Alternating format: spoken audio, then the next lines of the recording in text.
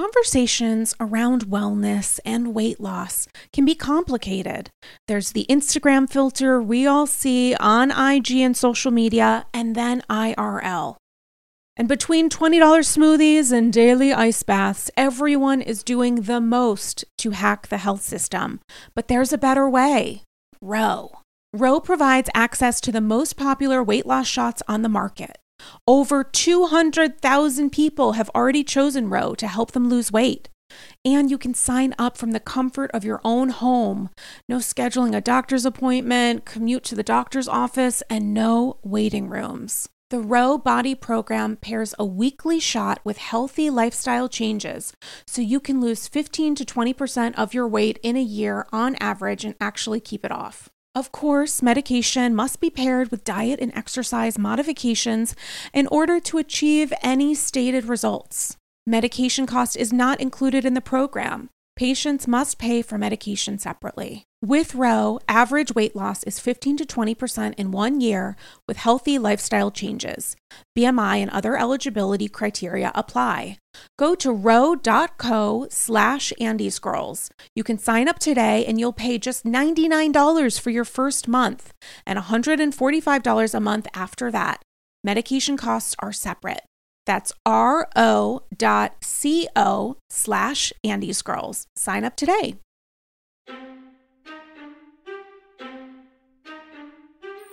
Surviving a pandemic is like running a marathon. Luckily, I've been carbo loading. People say I'm self-centered, but would you rather me hang to the right?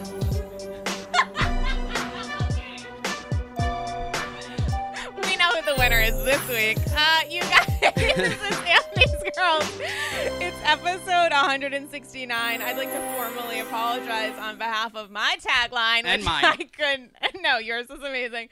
Which I couldn't figure out until we started recording. And OMG, I'm so excited to be joined, of course, for what is going to be, I think, a deep episode of Andy's Girls. There's a lot to fucking say. So who better to say it with than OG of the AG, co-host of the amazing podcast you might know her from, and senior producer, maybe president of VH1. Let's just put that out there. Let's put that energy out there into the ether. None other than Sir, His Holiness, King of everything, Monsieur Damien Bellino. Damien, how are you? Bonjour. Thank you for that intro. I am for sure not the president of VH1. Thank you. It's great to be here. The streets have been talking. That's just what I've heard. I'm not saying it's not wrong. I'm just saying that I have a vested responsibility to share that with you and several thousand other people. I'm learning from these shows that we're watching. I'm going to put it on LinkedIn. I'm going to say word on the street, president at Viacom CBS. You know what? Wouldn't that be great? Actually, I wish there was a division of LinkedIn that was specific to references and reference letters, and it's just called Word on the Street. Word on the Street, Damien was a delight to work with, and you should hire him for everything, forever and ever. Amen. I'm into it. Somebody monetize that shit and send me a check. I'd appreciate it. Because I'm unemployed in 3.5 weeks. Damien, there is so much for us to talk about. First off, we're recording this Sunday morning, the morning of the Potomac premiere. Oh my God. You've already seen it. I'm so fucking jealous. I am so excited. As we were talking about while we were setting up here, that I'm beyond excited. And I was in Pennsylvania quarantining. Sorry, I'm really derailing the show. One of us has to. It's an Andy's Girls tradition. I was with my family for a few weeks in Pennsylvania, and I made it a point to watch Beverly Hills while I was there. It was that and Drag Race were the only things that I made sure to watch still. And I would just be like, Mom, we're watching this, or I'm watching this later when you go to bed. But I New York, I was whatever about. So it's that when I got back to back here, and I was excited to be back in New York, and I was oh my God, Beverly Hills is on tonight. That excitement is how I feel about Potomac. It's I didn't feel excited about New York when I had to watch that. I'm when you get excited about an episode of a Housewives, it's like so exciting to me to be like, oh my God, I'm gonna like have wine and get like, I'm gonna order my like favorite meal and I'm gonna like make sure it's like ice cold in here, get a blanket. I'm very excited. It's very exciting. I have to tell you.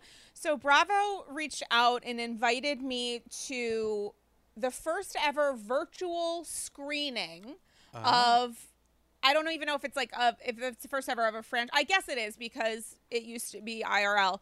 So it was with myself and some of my Bravoholic besties. Shout out to all of you. You know who you are. And so it was a Zoom with. So they sent us 2 screeners. So I've seen the first 2 episodes of Potomac. I've watched both of them twice. And that will not be the last time I watch either of those episodes. I'm probably going to watch them on a loop as soon as we're done with this recording once again.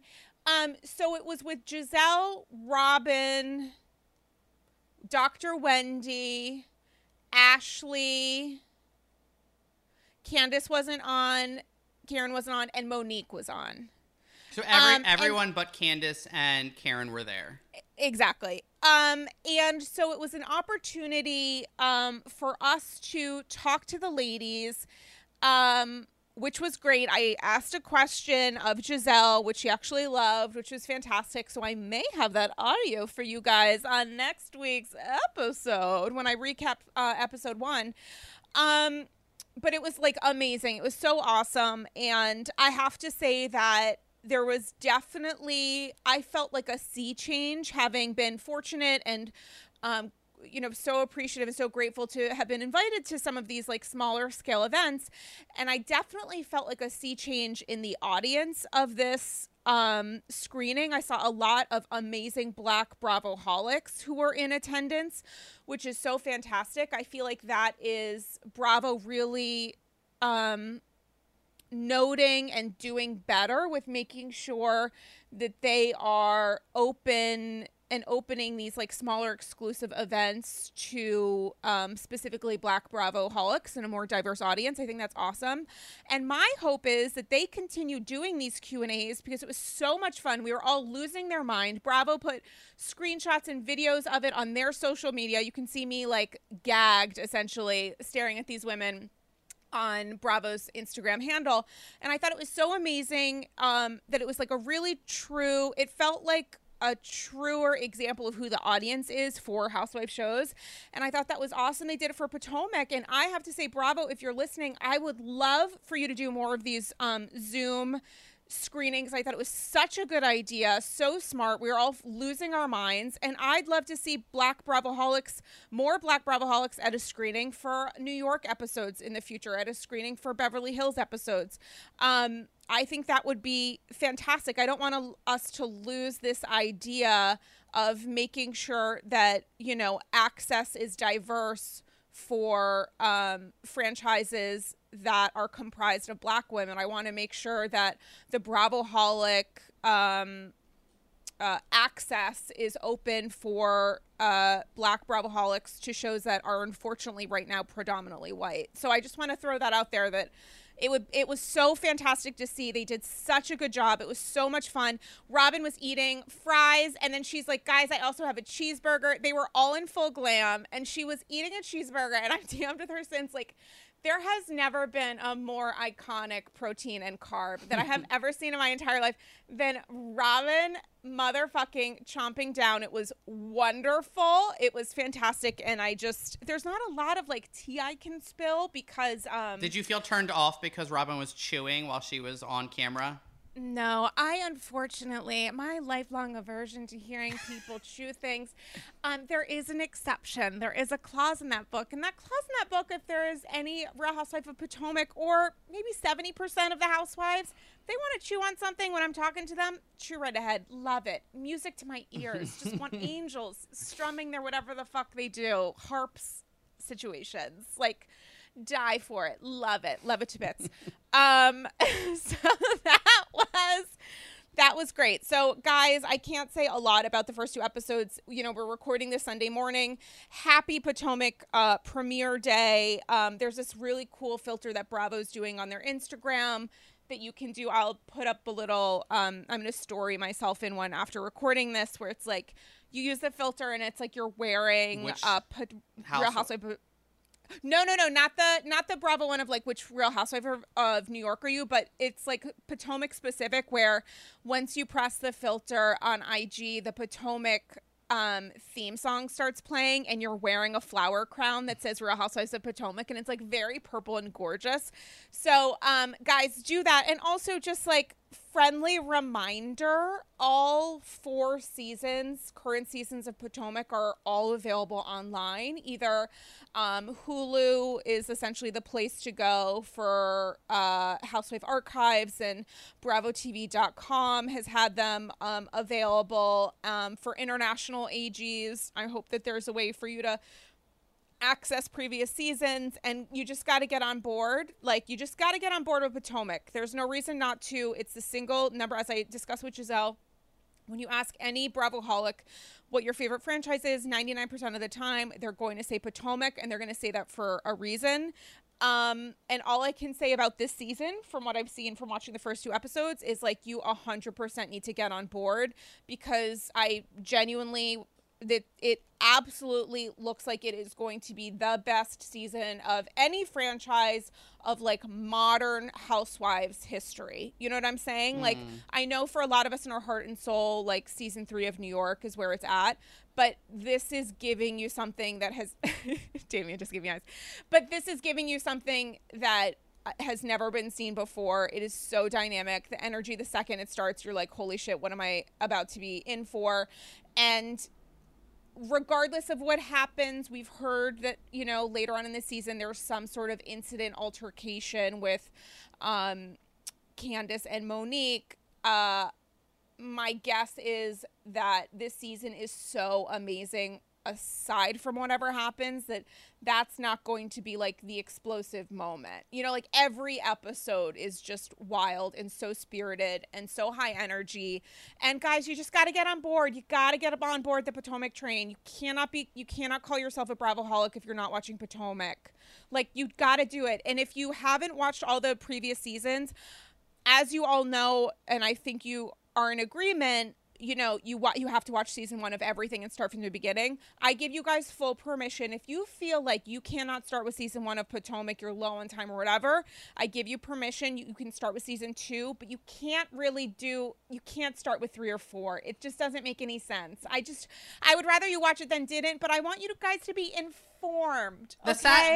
Informed Bravoholics. I respect that decision, except the sad part is that you are robbed sort of the arc of Charisse Jackson Jordan, and I realize she's not currently on the Housewives anymore, but I think she will come back one day, and that arc is so wild. Also, her money is so confusing and exciting that, like, almost for reason alone, just to see her arc, it's worth watching season 1.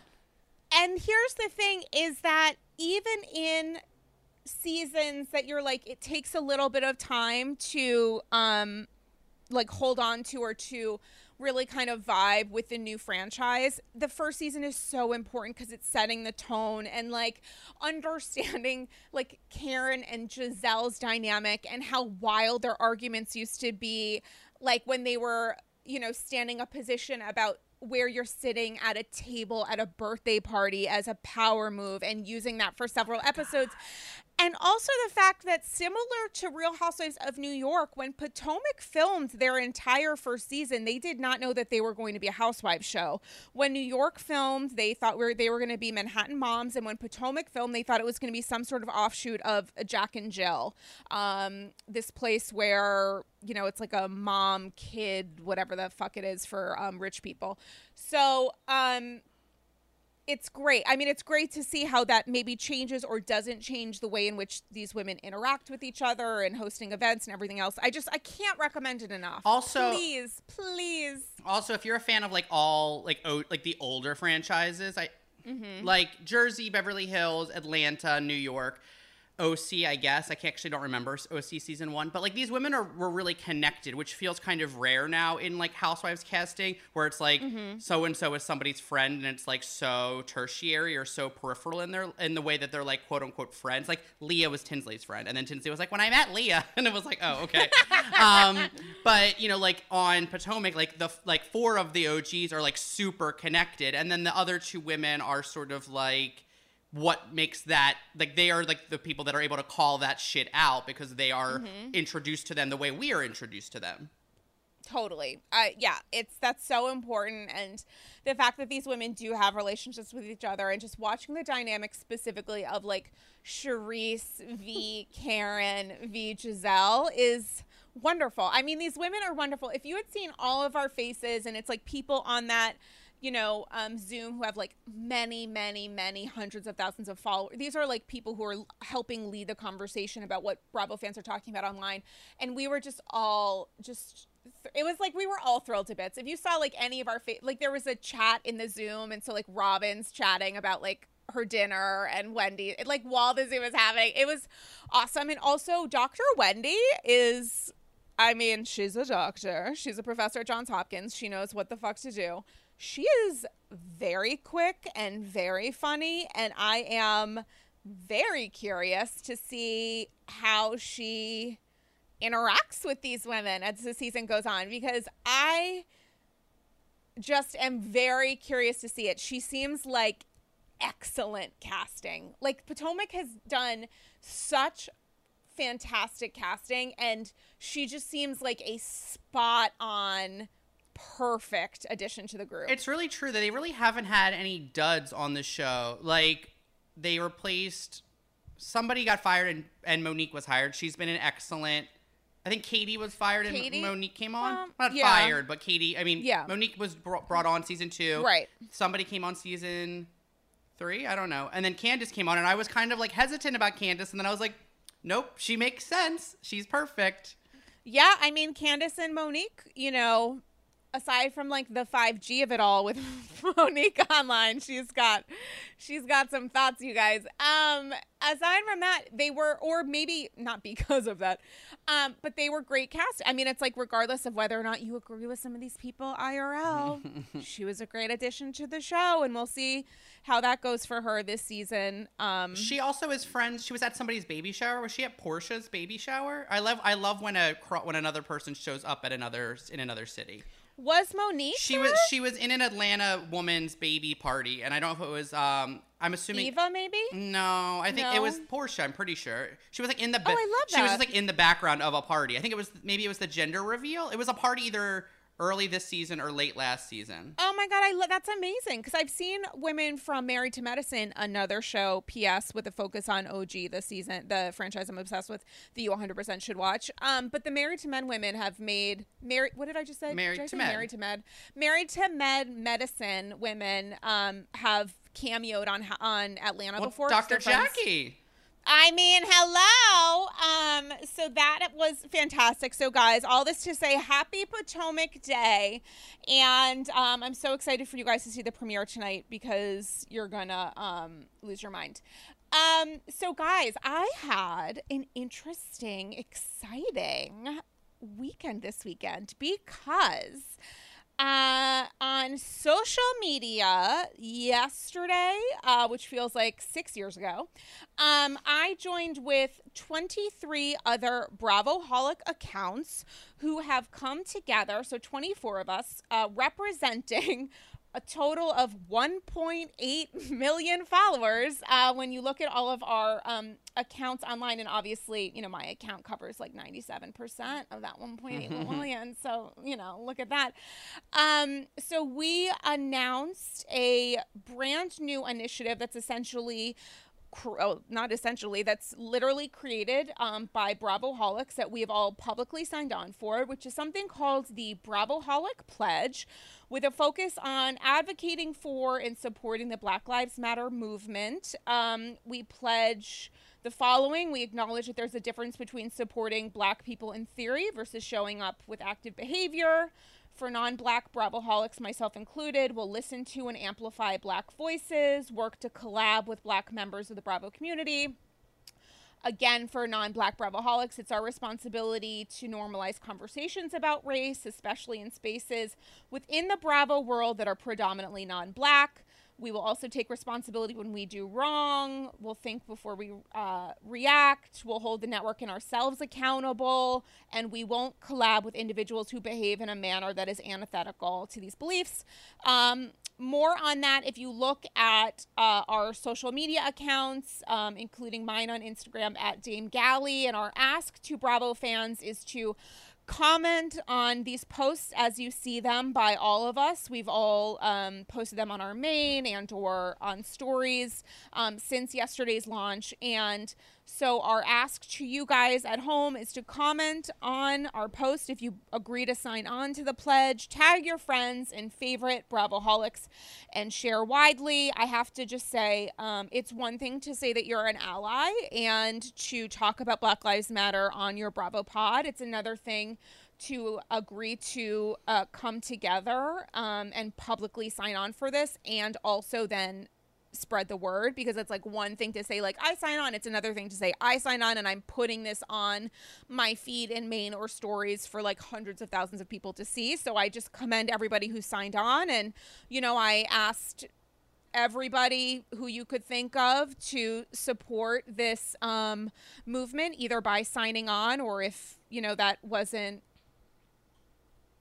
whatever, that they, for whatever reason, that people spread the word. And so I have to commend Watch What Crappens, for example, who happily shared this with their community, which I think is so fantastic. And I think at the end of the day, we all need to realize that when we work together, and we're working together to support the Black Lives Matter movement and our Black members of the Bravo community, that when we all join together as one, there's like no reason not to. Like, if you agree with what we're saying and you agree with what we're doing and you are a member of this community and you have a platform and you're a Bravoholic with a podcast or a Bravoholic with like a huge audience or whatever else, like, you should sign on.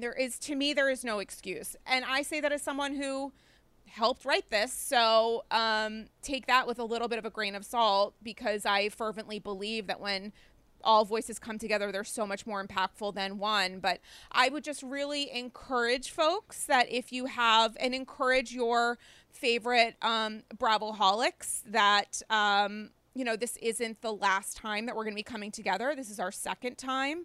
Our first one was demanding the network use Black Lives Matter, discuss Black Lives Matter and have Black Lives Matter specific programming on TV and not just Instagram Live. And I'm so excited that the network is doing that with a special next Sunday at 10, following a new episode of Potomac. And I will be watching live, which you guys know I hate to do, but I absolutely will do that because I need to as an ally. And I want to make sure that they have audience numbers too. And that is really important to watch in the moment live instead of the next day. But anyway, all this to say that I'm just so appreciative of the people who did sign on. I think it's so fantastic. So many friends of mine in the Bravo world signed on, and also people who have just spread the word about it. And I think that's so fantastic, because even if you weren't able to add your name, the fact that you're still using your platform to spread the word is amazing. And I would just encourage folks to look at the names on that on the pledge itself when you look at it online, and after you're done sharing it with your followers, you guys yourselves, which I think is really important, that you follow these accounts, including several accounts of Black Bravoholics who could use your support. So give them a follow once you're done listening to this episode, or while listening, because I believe you can do more than one thing at once. And we would just like to thank everybody who's already shared and commented. I think that's really great. And just one other thing on that, and sorry, Damien, that I'm just like talking forever.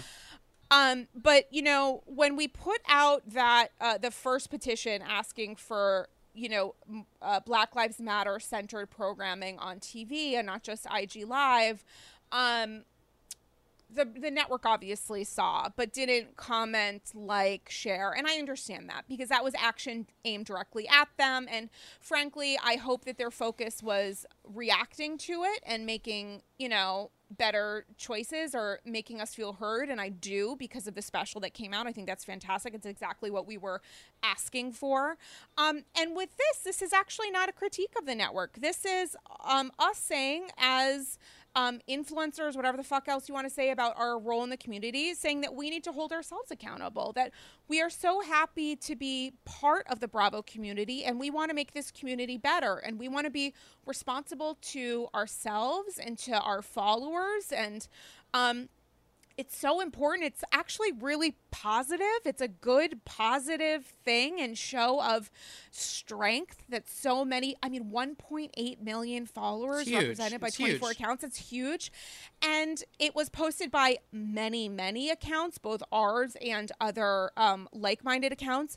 And the network has not commented, shared, liked a single post, which is just, to me, a really disappointing move. It's a very easy opportunity for them to say, like, we support you. It is not in any way a critique of the network. It's the Bravo community is a community that was started by and is run by fans. And so we're there for the network when it comes to talking about shows. All of these pods, and it's like all of the attention that we give to Bravo is sort of the pulse of Bravo and the conversation of Bravo. It's unfortunate that they haven't supported this or participated in it or frankly acknowledged it. And I encourage Bravo to, support it as well. Yeah. Damien's raising his hand. Class is in session. I think that worth maybe noting that, like, it came out on a Saturday, and a person who probably runs a lot of the Bravo social accounts is probably a very junior level person who can't make those decisions without talking to people, because even liking something like that, and I know this only from my experiences working at VH1, is just like liking something like that when you have however many followers the Bravo accounts have. Does say something, so they know that, and they can't sort of just do that if they know that it means that people are going to pay attention to that, and then so they need to check. And that unfortunately can take so long to get up to the people that have to make that decision that by the time they do anything, maybe it will just be shown in action. And I know that maybe isn't what you want to hear, but I don't think it's 100% means that they're not listening, as proven by the last petition. Totally. And the show of action that we are looking for, I think that's a great point. And the show of action that we're looking for from the network is for them to in some way acknowledge the work that we're doing and the commitment that we've made. And luckily for us, it went out on a Saturday, but it's not the only day we're talking about it. And so this inspires me to make sure that Monday morning I'm continuing to tag Bravo in posts and asking Bravoholics to do the same. And I would encourage all of you guys to do the same Monday morning when people are back at work from their living rooms and bedrooms and couches and whatever else. Because this is frankly super important, and this is not, as you've seen by the work that we're trying to do and the work that's going on outside of the Bravo world, it's not going anywhere. So our hope is that when whomever is wherever, that they make a decision to not ignore the work that the Bravo community is doing, especially when they pay a lot of attention to how we discuss these shows. So this matters too. Some might say it matters more. I would be one of those people saying that. Totally. And just one thing I want to say, just quickly, is that when you look at the info that we've shared online, we put a lot of time into saying what we want to pledge to do and what it means to actually be accountable. And one of those pledges that we're saying is about not collaborating with individuals who behave in a manner that's antithetical to the belief of supporting Black Lives Matter and, Black Bravoholics, talent, members of production, and fans, and also holding people accountable when they do not abide by this. And listen, the pledge has been out for less than 24 hours. And I think that it would be a good opportunity for me to use Andy's Girls. I'm so appreciative to all the people who listen and, follow the show. And it would be hypocritical of me not to address any instances of white privilege or just like really unfortunate behavior on behalf of other Bravoholics And so I'm going to do that now. I was a guest on What Else Is Going On, which is a brand new podcast created by a Black Bravoholic who also happens to be herself an OG of the AG. Shout out to Taria. And so it's a brand new podcast, and I was so excited to be on to amplify her voice. She has a lot of really amazing things to say. And P.S., I highly encourage that you guys listen, and I'm going to link to the episode I was on in the show notes for this episode. And during that episode, Taria brought up something that she had heard on a Bravo podcast that I had not. And what she discussed was the fact that on an episode of Not Skinny But Not Fat, Amanda Hirsch, who herself has been on Andy's Girls, had a great conversation with her, invited on her show Heather McDonald, and they had an interesting conversation about the Black Lives Matter movement. So Taria brought this up during our interview, my interview on her pod. I had absolutely no idea what she was talking about. I unfortunately missed that episode with Heather. So, and also, as you guys know, I don't listen to Bravo pods because I don't want it to influence what I'm saying to you. It's a sacrifice that I make. Am I calling myself Jesus Christ? No. Am I not intimating that? That's up to you to decide.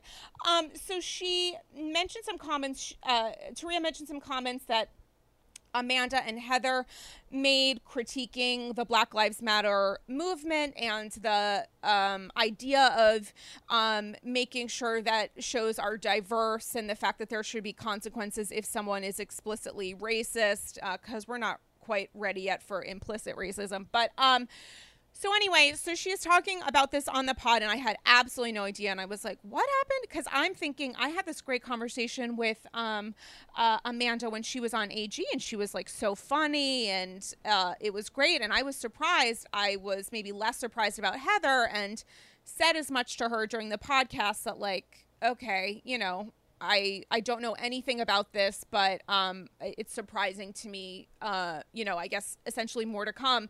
And then because Taria is a motherfucking genius, she ended up in the posted episode including some of the audio from this conversation between Amanda and Heather. And I listened to it, and I got to tell you guys, I was like very horrified and very upset. And so I just have to say to Taria, I'm so sorry that I hadn't heard about it. I'm so sorry that she had to experience this. She actually couldn't get through the rest of that episode. She had to stop listening to Not Skinny But Not Fat because, not to speak for her, but because it was something that she referenced on her actual pod because it was so upsetting to listen to. Yeah, what's up? No, I listened to the episode, the Taria episode, and I really liked her episode, but she includes a clip to the conversation between Heather and the person I can't remember the name, Amanda. And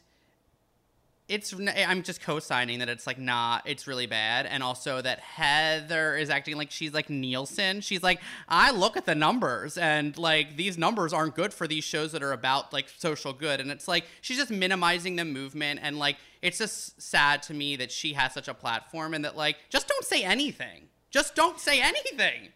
Yeah, it's like a really great example of white privilege to not even like think to yourself after to think to yourself that your opinion making fun of people who are very angry and upset about not feeling represented on Bravo or feeling like there are racist people on the cast on various casts who, you know, are cutting a Bravo or cashing a Bravo check, to take that and turn that into these you know, not a lot of people are going to watch anything that's quote unquote social justice related. And at one point, Heather's like, you know, if it was Nene and Kenya arguing about their hair, like their weave. Yeah, well, like, she said weave, right, which is incredibly triggering. Yeah, which is a particular word choice that is.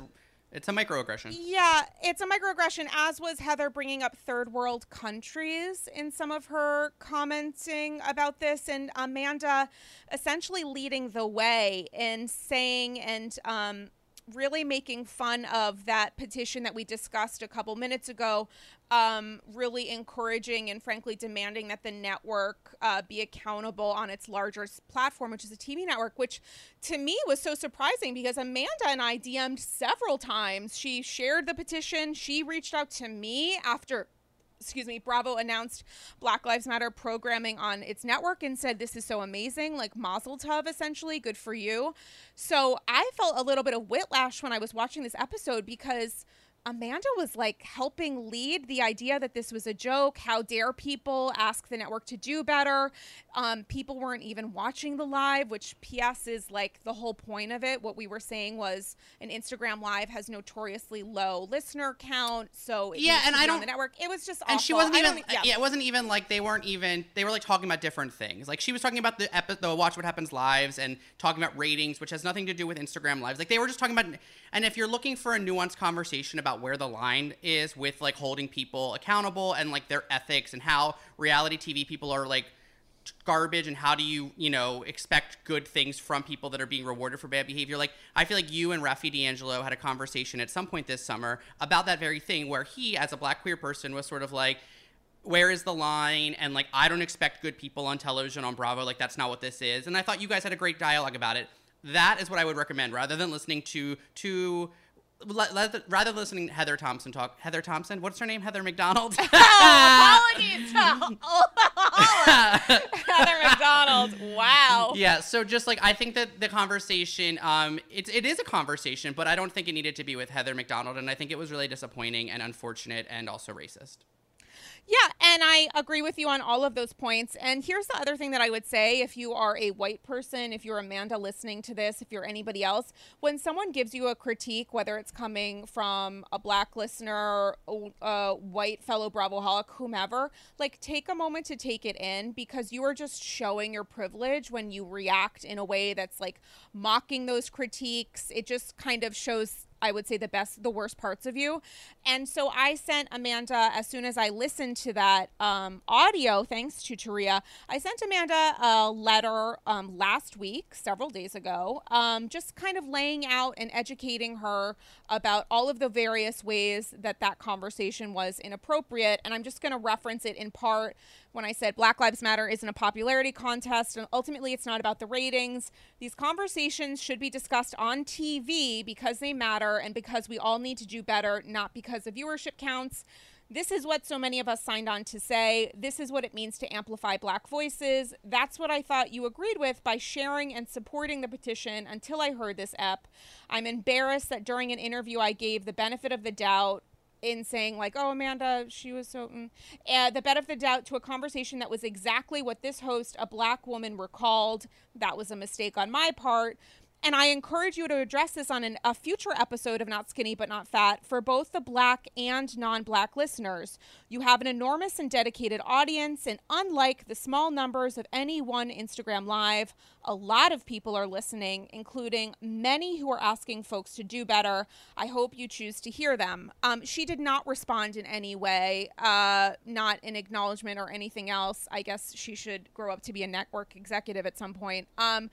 I hope that she does respond. I hope that she hears critique and can get better, because it's one thing to say Black Lives Matter and to share a pretty meme and to do that. I think that's lovely. It's another thing to actually put in the work, and part of the work is being responsible and accountable. I've done it on Andy's Girls when I fuck up, when I say something that comes from a place of white privilege or is uneducated or acts as a microaggression. Guess what I fucking do? I listen to people and I own my mistakes and I promise to do better. And if you are not willing to do that, then I think that tells you an awful lot about that person and how they're willing to use their platform and the privilege that comes with it. And I would just encourage you guys that when you're making decisions about which accounts you're following, which pods to listen to, you actually really start to think and reckon with the idea of these podcast hosts being people as well. And, you know, what are they going to do about it at the end of the day? And all I can say is that I'm a proud Jewish woman, and I was raised in my temple when I was a young kid that being responsible to myself and fucking atoning matters. So Amanda, consider this Yom Kippur. Like, what else can I say? That's all there is. Would love for her to do better. Am I thinking that's going to happen? Probably not. Is it still my responsibility to call it out? Abso-fucking-lutely. And anything else, Damien? I told you I would do this for a minute. I'm sorry, Damien, I just need to talk about something right quick. But that's kind of where we are. That's where we are. This is all just happening. It's top of mind.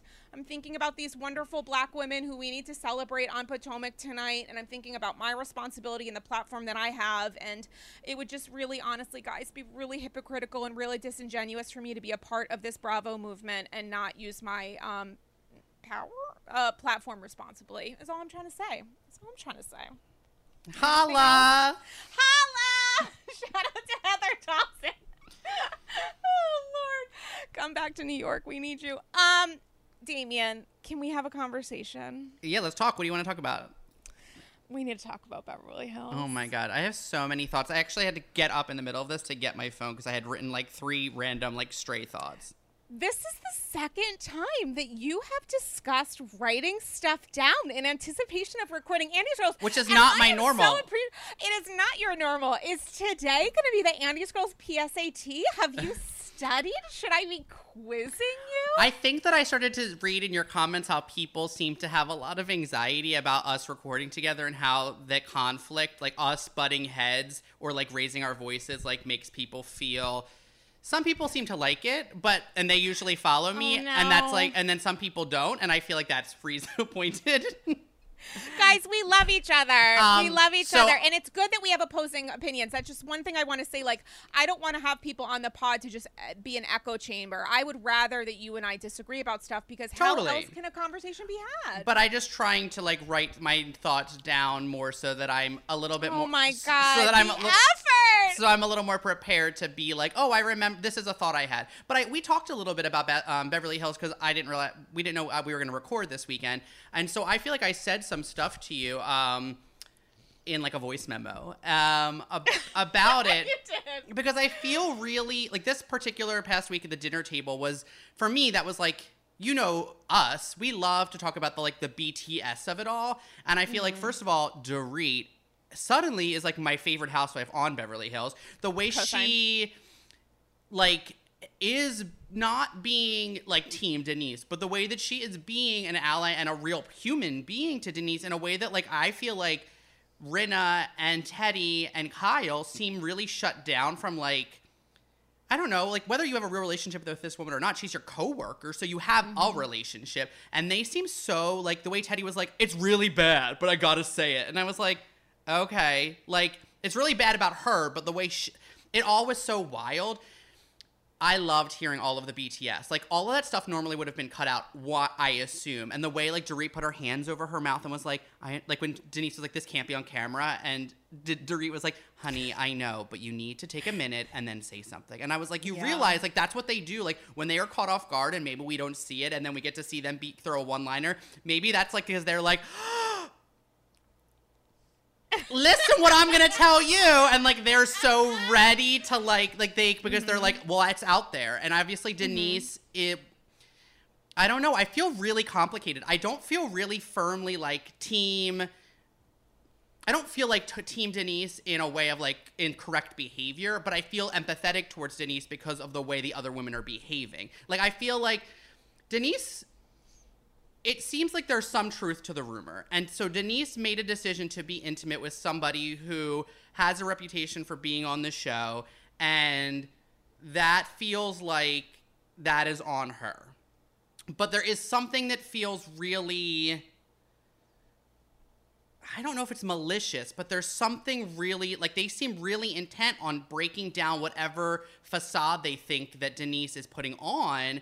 And sort of at whatever cost, you know? I don't know. I'm sort of just rambling here. I feel like I'm trying to find my footing, and you are, I feel like, sucking it up but not making a facial expression. Well, I think we have to take, it's so hard because for me, the idea of some sort of affair or whatever else is so wrapped up in the idea, like the conversation about consent, that Brandi came on the show specifically to on camera disclose what happened, and the way that she discussed their interaction was so cloaked in language that I think the majority of people watching felt indicated that she did not give consent in whatever sexual encounter took place.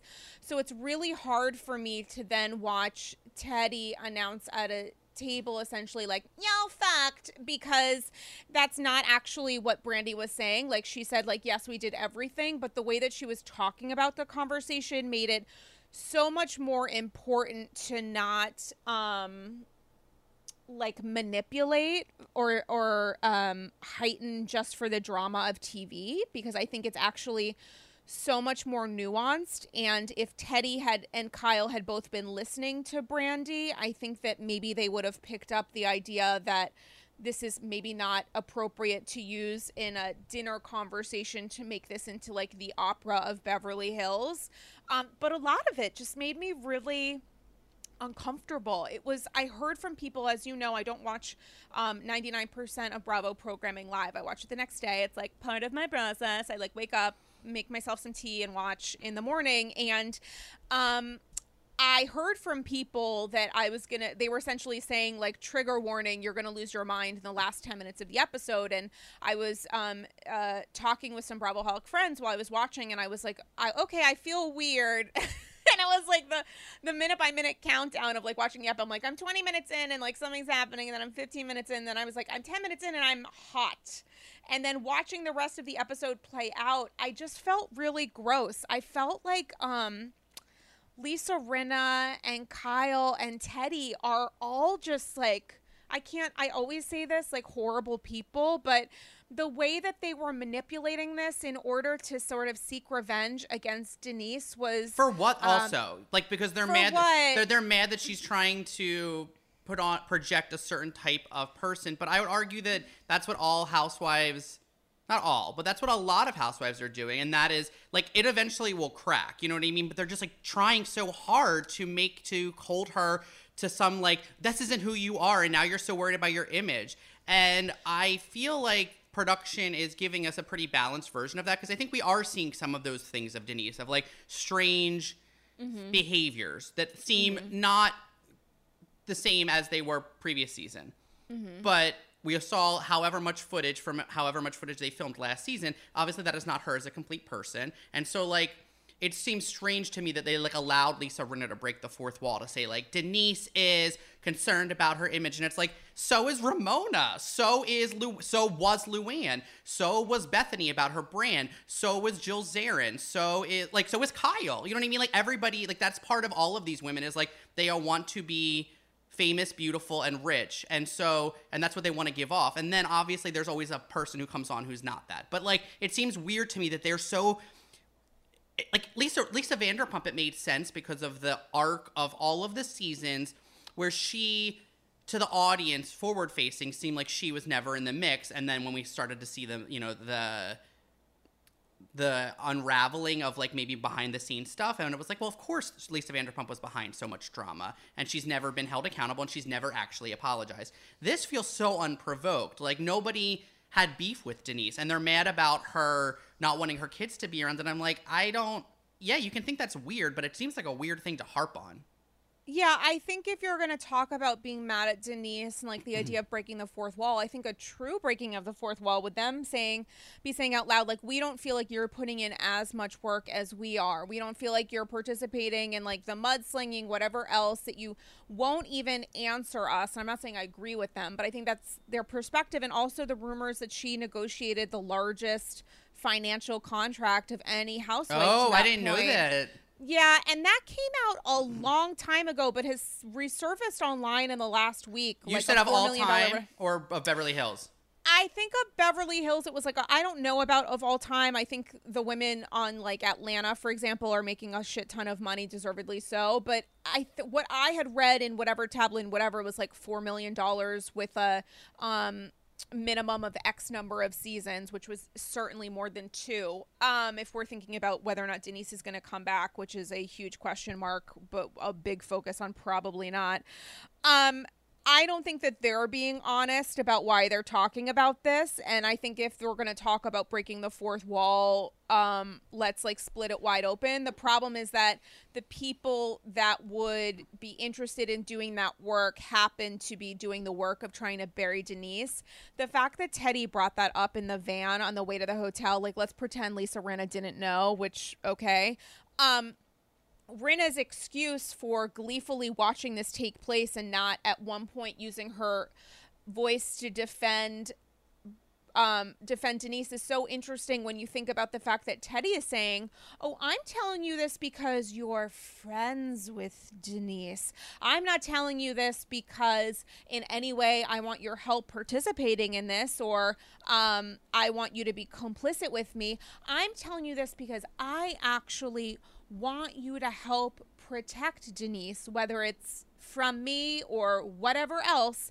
And the fact that Rinna attempts to sort of gaslight, I'm going to say, the viewers by saying, well, listen, I learned my lesson from Munchausen, so I'm not going to say anything to anybody, regardless of a friendship. I'm just going to watch this play out. And number one, we all see that you and Denise aren't getting along. That's abundantly clear. Rinna has been acting in a very passive-aggressive to like aggressive times 1,000 way. And number two, the problem with Munchausen was that Rinna talked about it behind Yolanda's back and didn't take her aside and have a conversation with it before Rinna decided it was going to be plot on the show. She's not only not learning from Munchausen, she's doing Munchausen times 10. She's saying, I am not going to talk to this person and let them know that this is what's being recorded on TV because I care about them, because I want to actually know the truth, or anything else. Rinna's saying, oh my God, this is so great for us. This is going to be our plot and strategy, and let's just watch it play out. Her face during that dinner, she was dead ass silent with like an internal smirk. She was behaving like a piece of shit. She had no interest in defending Denise. Dorit was doing the work that Teddi pretended to think Rinna herself would do, and I just feel like it showed so much of a lot of their true character. I think I'm not defending Lisa Rinna, however, Teddi and Kyle brought that stuff up on camera. I actually don't think Lisa Rinna knew, because at a certain point everyone can't know something and then act on camera. Okay. So I think that Kyle knew some of what was coming, whether she knew the whole story or whether she knew from Kim that Brandi had a story or what. Kim 100% said to her, I'm coming over. I'm going to film with you. Brandi's going to be in the car. Maybe. I don't know if they knew about anything else, but 100% that was not a surprise. Because somebody said to me, like, how is Brandi mic'd? And I was like, well, either she knew she was going to film and they were ready, or she was with Kim and they were like, do you want to film? And they mic'd her while Kim was pretending like she was going to get Aunt Brandi. So right.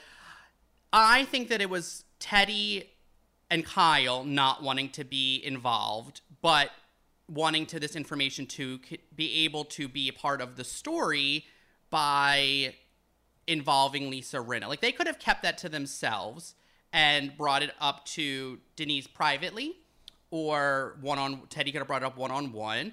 But Teddi clearly wasn't going to be able to, like, Teddi was having a lot of trouble doing it. And like, it's such a strange, like, she's such a new archetype of a housewife in that, like, her thing is that, like, she's awkward. Like, she, like, holds the people accountable, but, like, her thing is, like, I'm really awkward, guys, but I hold people accountable. And it's, like, such a strange archetype that I don't think is needed. And I felt like it was unfair to expect, like, Lisa Rinna to be like, I heard this from Brandi, now you tell Denise because she's your friend. And so I think that when it comes to something like that, which is so personal and does involve her marriage and her family, that, like, if I was somebody's, like, friend-ish, I wouldn't want to do that on camera, no matter if I had presented myself as being their close friend on the show. Now, would I have tried to be a Dorit and been like, Denise, you need to say something, you need to speak up, you need to defend yourself, you need to talk to Brandi. And actually, Lisa Rinna did say, Denise, I think you need to talk to Brandi. She just said it as they were, like, leaving dinner. And I think maybe that was kinder, rather than sort of, like, roasting her at the table and being like, Denise, talk to Brandi. She waited and pulled her aside. So I just feel like there was a lot of going on there. And I think that people probably were trying to reserve what they were saying in some ways because they didn't know how it would be edited. So I think that was why Dorit covered her mouth, and I was like, Dorit, you're mic'd. But like, I felt like it was all this weird stuff of them being like, how can they use any of this? But they're definitely going to use it because this is a story now that Teddi brought to the table, but it's all behind the scenes. It's all like, Denise is saying like, this isn't about the show. And they're like, girl, it's already on the show. So I think that, I don't know. I think Lisa Rinna is not great, but I also think that I really think the weight is on Teddi and I think actually Kyle, who I think really put up her friend Teddi to something, truly. It's already on the show. They don't actually know. They know that it's being filmed, but they don't know it's going to be on the show. Dorit was hounded by You're right. calling out her financial improprieties while they were filming on camera. Rinna helped her walk out of that place as production did. They did not reference it once on the show. Adrienne was told that, or Brandi brought up during filming that Adrienne allegedly, or rumor has it, Adrienne used a surrogate. They never actually used using a surrogate. They made the "I can't believe you said that" as a part of the show's season, but they didn't actually divulge that information. On Orange County, Heather Dubrow apparently knew that there was some sort of affair happening with David Beador. Heather Dubrow knew enough to not even mention it on camera because she thought it was inappropriate for the purposes of the show. And even when she was feuding with Shannon, she herself wouldn't go so low and so far to use this as some sort of way to seek revenge during production and during filming. And I don't know. I think it's so gross. I don't know. I have two things. So yeah. One, I think that in light of all the criticism that Beverly Hills received last season, the women were giving a talking to, which was like, hey, people are over you guys just being women with money, and we need to see more. And like, Dorit, we need to talk about how you have money. And Erika, we need to see your husband and what your real life is like. We don't want to see your glam squad. That's not you being a real housewife. That's you being a pop star as funded and made popular by this show. Like, we need to see your lives. So if that's the understanding going into the season, and if Denise signed a huge figure deal to be a star of this show, I think that maybe they all had an understanding that like this was like real life. We weren't allowed to edit the way Vicky said, like, you don't have to show everything. Remember she said that like 2 years ago and then she got fired? Like, I feel like there is an understanding that when these women become too comfortable and think that they can cherry pick what parts of their lives they show, that the show is way too produced and not as fun because they are like suddenly being like gay dolls for like, they're being like dolls for gay men. Like, they're being action figures of like glam and catchphrases, but not anything real. And all of the like our drama is sort of is just like, it's all created. And yeah, so that's point one. And I think like the legal stuff is hard because I've brought this up to you before when you've been like, Dorit needs to talk about her money. And I'm like, okay, but then like, why not Kyle talking about all of Mauricio's lawsuits? And you were like, well, some of these are like, you know, like people, the validity of these is because, and I think that I actually thought that was eye-opening, which is when people are on television, so many people probably show up in their DMs and are like, Mauricio is fucking this person. Mauricio sold me a bad house. There was a bad deal, and now he's not returning my calls. Erika Jayne's husband, Tom Girardi, did this. And like, so I think that they probably get a lot. And so I believe that Kyle and Teddi had to believe something, that for some reason that this was true and that Brandi wasn't 100% acting and making this up. Whether it was she was being hyperbolic, stretching the truth, you know, making it bigger than it was, perhaps. But I think that they knew that there was some truth to this. And I think that if Denise fucked somebody who's in this universe, especially, like if Brandi fucked a husband, I think that it would be, people would have a lot easier time processing. Like, if a woman showed up who was the mistress of a husband, people would say, like, she needs to talk about her. People screamed that Ramona needed to address the fucking fact that her husband and her were, like, going through a problem until she finally did. And I feel like there is a weird standard here where people, and I think it's partly because of the Brandi factor, and I think it's partly because, like, Denise is buckling under it, is like, because we've seen women deal with like infidelity allegations in the past. So I feel like there's some version of this that like people are not into it. And I'm like, is it because it's two women? Is it because it's Brandi Glanville? Because there is a thing there. I mean, Shannon Bedore's whole storyline for like 4 seasons was the affair that her husband had. So I'm like, while I don't agree with the approach, I'm truly asking myself, like, was it inappropriate? Should it not have happened? Is it below the belt? Don't you think that there's an element of queer shaming in all of this and the homophobia of it all? Like the glee and the shock. In and what way? Whatever. In the way, I mean, I've just been hearing this from a lot of viewers who are gay and people who just felt uncomfortable with the way that this is being addressed because they do feel like there's an element of shaming around this. I don't know. No, I can't think of an example where they have said something that...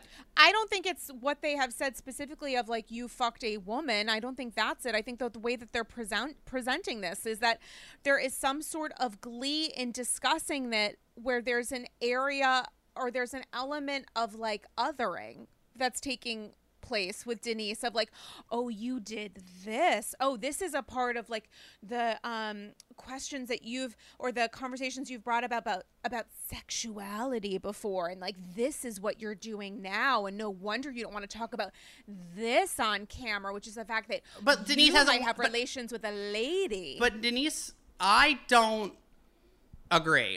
That is not what I think at all. Honestly, like the people talking about that and like talking about, I don't know. I think it's really like I've seen more people on social media making me feel that it's like weirdly like there's homophobia behind it opposed to like I mean, full disclosure, a couple weeks ago we recorded and you said something like, I'll have to have you back sometime when Brandi scissors Denise or whatever's like happening. And I kind of felt like that to me is like, that is not the vibe I'm getting from the women, but that is like the general vibe on social media is that like people kind of shaming Brandi for bringing it up on camera and how she's gross and how like she's just doing this for a paycheck. And I just feel like, I don't know, I'm not like team Brandi, but I don't feel like the women are queer shaming Denise.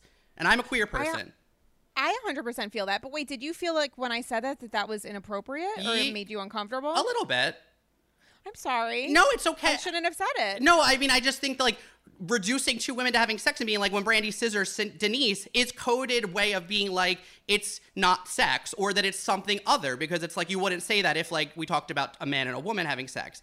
And that's exactly what I'm saying, that's what they're doing. That is what I am feeling, albeit I'm saying that as someone who's not a member of the LGBT community, but that's the sense that I'm getting that a lot of people are getting, that there is an element there of like the shaming of it all. I'm telling you as a queer person, I don't think they are shaming her. I feel like it is about, I don't think it's a shaming experience. Like or that's not like what I feel as a queer person. Okay. And I feel like, yeah. And so like, using language like scissoring is being like that though. So because it's reducing like this otherworldly sexness about what their relationship was.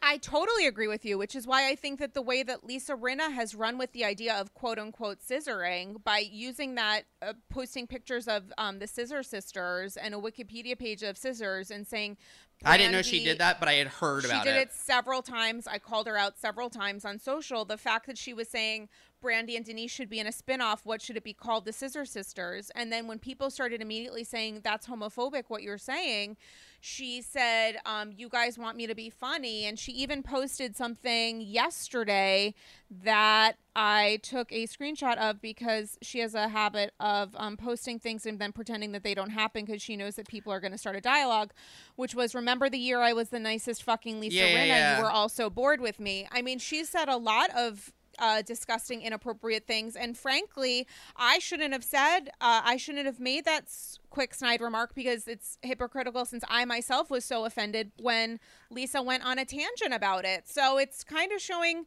I'm seeing that as a representing the way that Rinna is behaving and responding to this on camera. Here's the thing. Two things can be true. So thank you for your apology. Yeah. It is totally not necessary, but thank you for it. But in regards to like the scissoring and I don't think that they are queer shaming, at least yet. That is not what I think has been presented yet, at least on the show. But maybe Lisa Rinna, it sounds like, on social media. Denise fucked somebody who also happens to be in the Bravo universe, allegedly.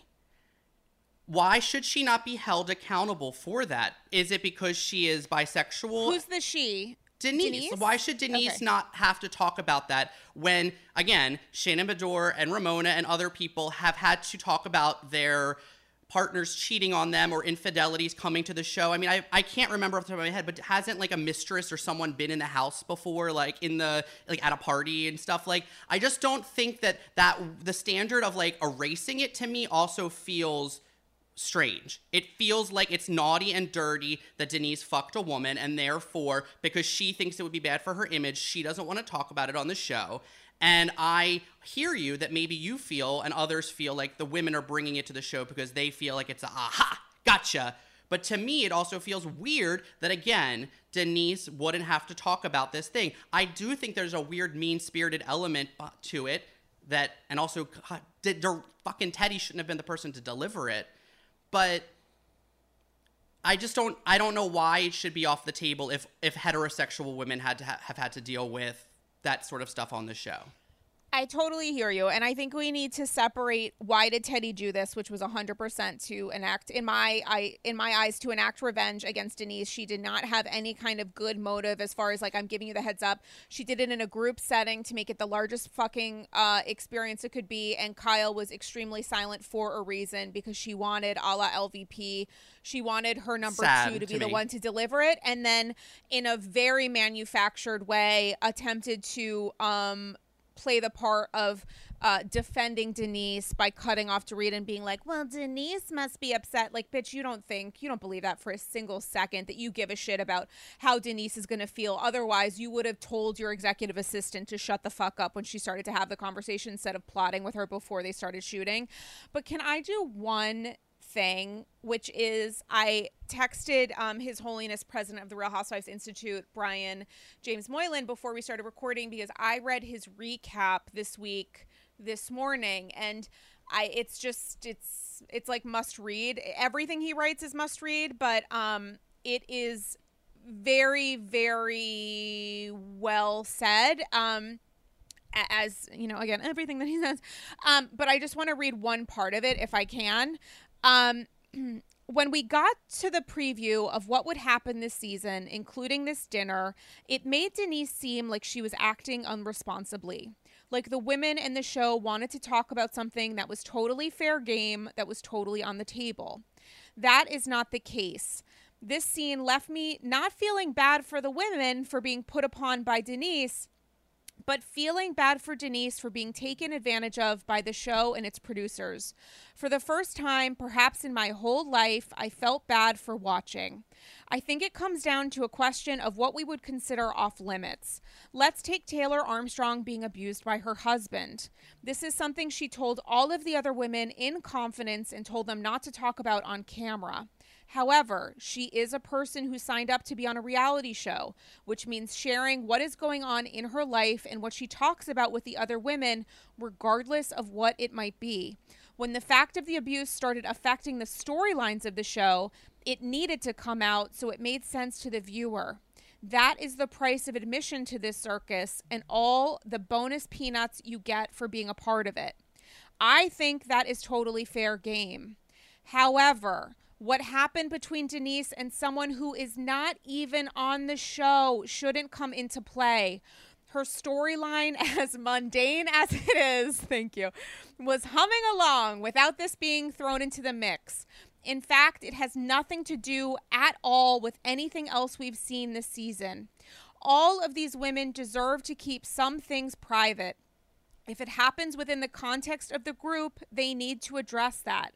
If there is strife between members of the group, for whatever reason, that is on the table. Denise may be having an affair and maybe shit-talking about the housewives with someone who not only isn't a part of the group, but has an ulterior motive for trying to get back on the show, doesn't pass the smell test for me. After the news dropped, we were all Garcelle, who said, if she slept with her, she doesn't have to tell these ladies. It's none of their business. I want to get to the bottom of it, though. There is prurient interest, but not an essential one, and I'm almost done. Teddi says in a confessional, Denise is so concerned with her image when she doesn't want to talk about something. She says, bravo, bravo, bravo, so she can get the edit she wants. I can see how it's frustrating for Teddi, Kyle, and the rest that Denise doesn't want to fully open up her life to the cameras in the way that they do. It's a similar frustration to what Dorinda had with Tinsley on this season of New York. They feel like they're giving their all, and this other person is skating by and reaping more of the benefits by being a fan favorite and staying above the fray.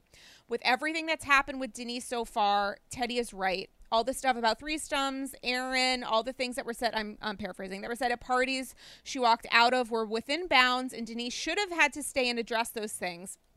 This, however, was different. What makes it different is how it ended up on camera in the first place, which I want to know more about. And then Brian goes into a lot of valid, interesting to me questions about production's role in this, what they knew, and the fact that he thinks that this story that came out is actually backfiring in real time. So I highly encourage you guys. I know that many of you are reading his recaps, which are essentially Housewife Bible on Vulture, and I'd highly encourage you to read specifically this week's piece. Sorry, Damien. I feel like Brian sometimes encapsulates things in a way that like I don't know how to phrase it best, and I felt like for me personally, I really agree with what he was saying. I mean, I think that those are great points, and I think that it is this weird gray area of like she signed up for a reality show. Mm-hmm. This is something that she allegedly participated in, and so therefore it should be fair game. But I agree that like the approach and the way that it came out all felt like weirdly like I don't know, it didn't feel malicious, but it just was like so mishandled. And felt like if it was handled maybe with more care, opposed to like, I got to blurt this out at the dinner table when we're on our vacation, I feel like maybe it would have landed better. I don't know. But I also don't know. I feel like there is so much going on in the inner workings. And I know that I'm not sure how many of your listeners watch Basketball Wives, but several years ago, there was an episode where there was like the crew had shut down and there was an argument about where they basically the same thing where where the women argued about like whose storylines and why everyone's storylines like might be boring, and Drea told Brandi like, well, I think your storyline's boring, like your cancer storyline is boring, like you need to do more this season. And they got into a big fight about it, and then a producer, I think, filmed it because they had already shut down, but a producer filmed it on their iPhone. Drea never thought that would be on the show, but Brandi was so like, I'm over her and don't want her around me.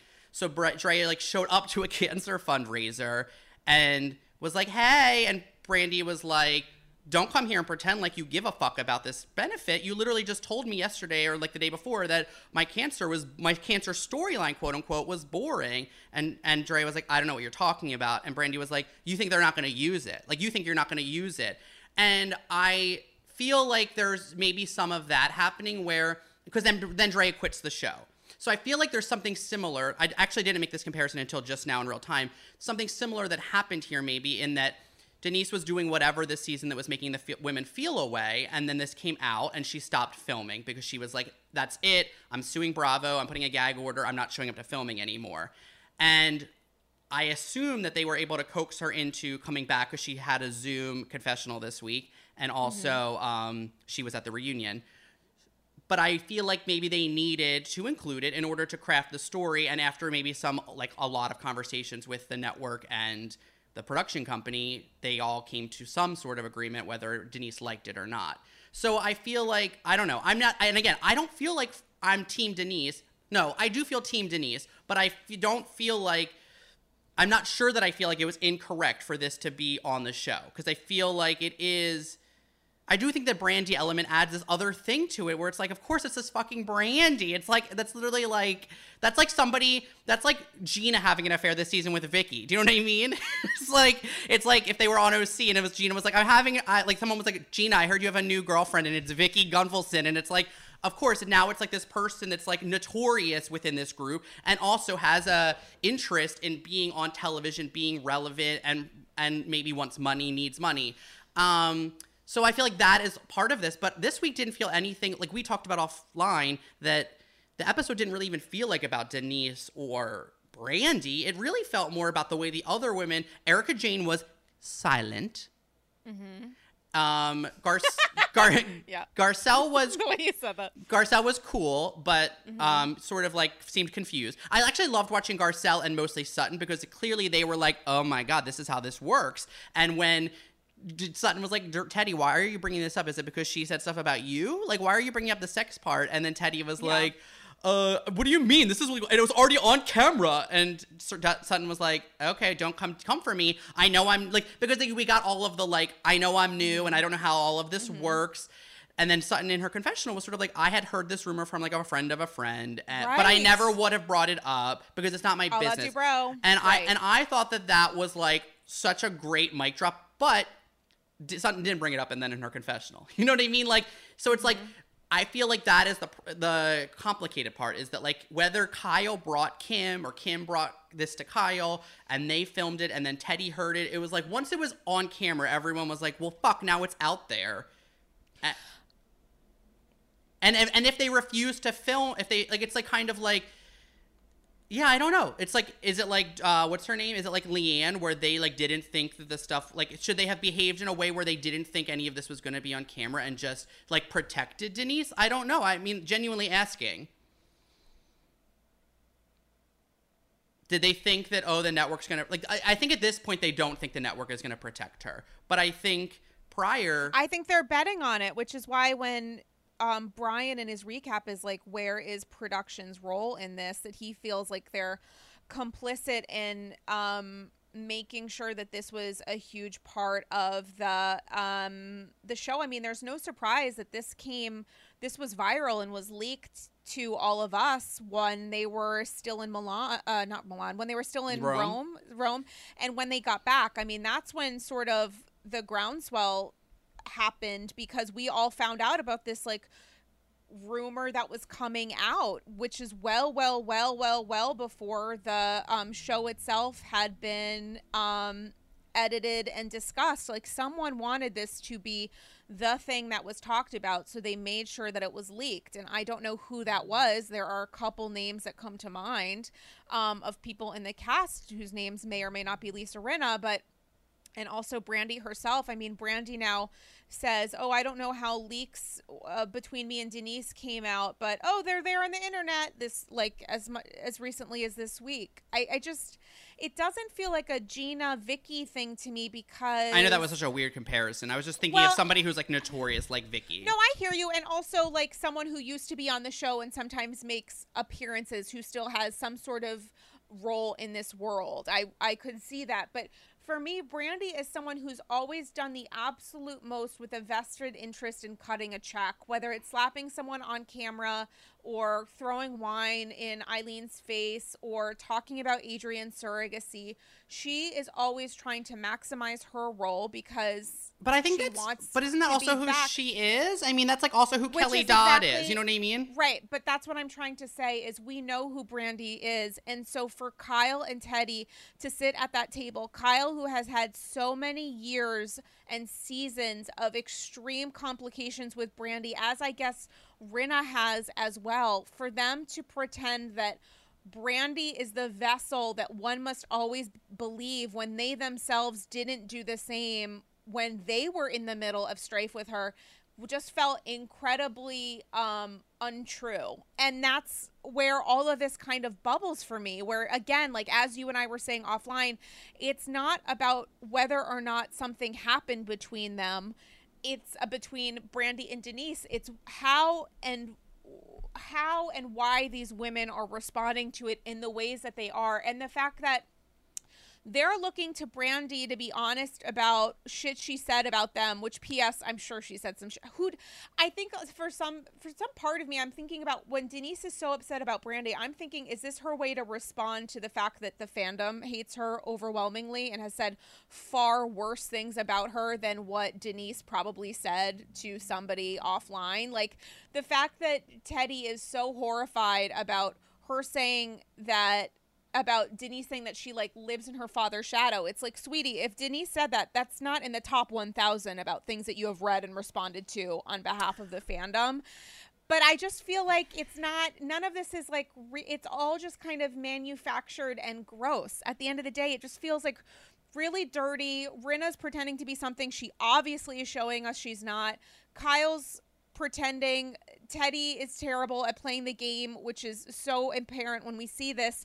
And I just felt like I was sitting at the table, and I just felt like, I don't know, Dorit and Sutton in all of this, and Garcelle as well. It was not good. It just felt very dirty and gross.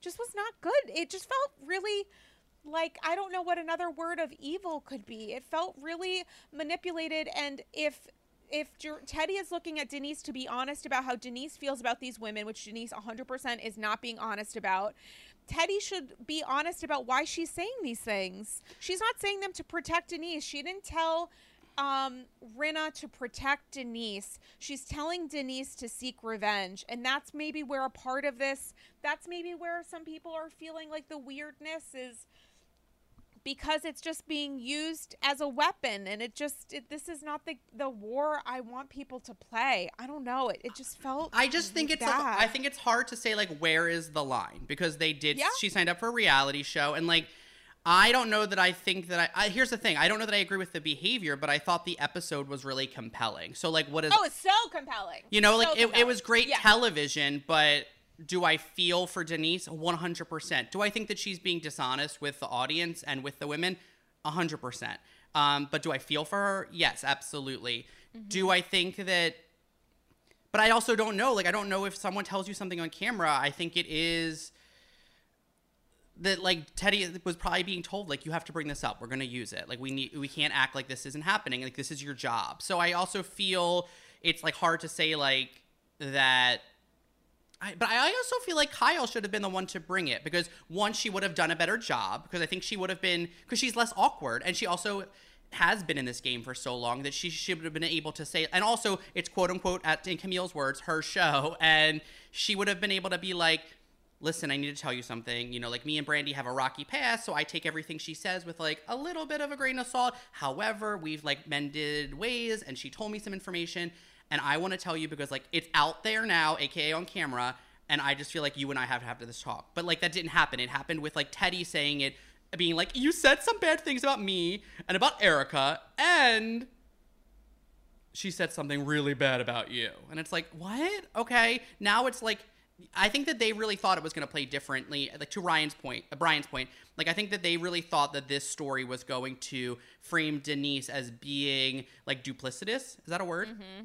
Mm-hmm. And I think that, do I think Denise is being honest? No, but I don't need my housewives to always be like 100% honest. I need them to be like, she's being herself by defending, like, she's like, I don't want to talk about it. And to me, that reaction is real, opposed to the other women who all seem like they're so invested in trying to like crack whatever Denise has going on. And maybe the money thing is really illuminated to me. And I wonder if this is part of it, if they're like pissed.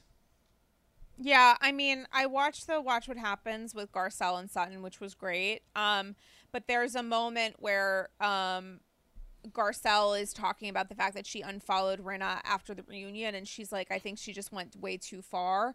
And from all that Rinna has said about the reunion, and the fact that she's like a hyena about how upset she was that Brandy wasn't going to be present for the reunion. And it's like, sweetie, she's not in the show. She's not a friend of. She's done the damage she came to do. She's come here to do. Oh my God, talking is fun.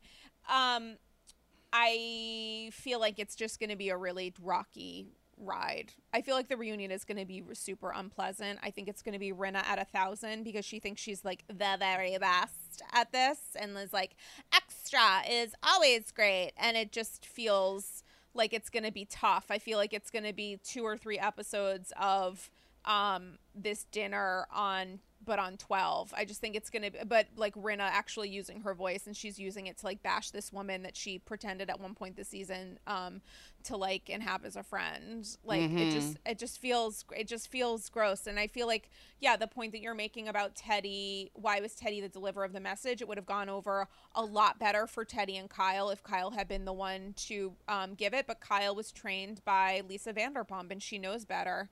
And this is an example of it. And Teddy's just really fucking bad at this show. And it's just frustrating that the accountability person is the least accountable of what she did, what she doubles down on the Housewives after show, why what she said was inappropriate and why people are coming for her now. It's gross. I've said it's gross. It's like drinking game alert. Every time I say it's gross, have a drink of water. Like, I just don't.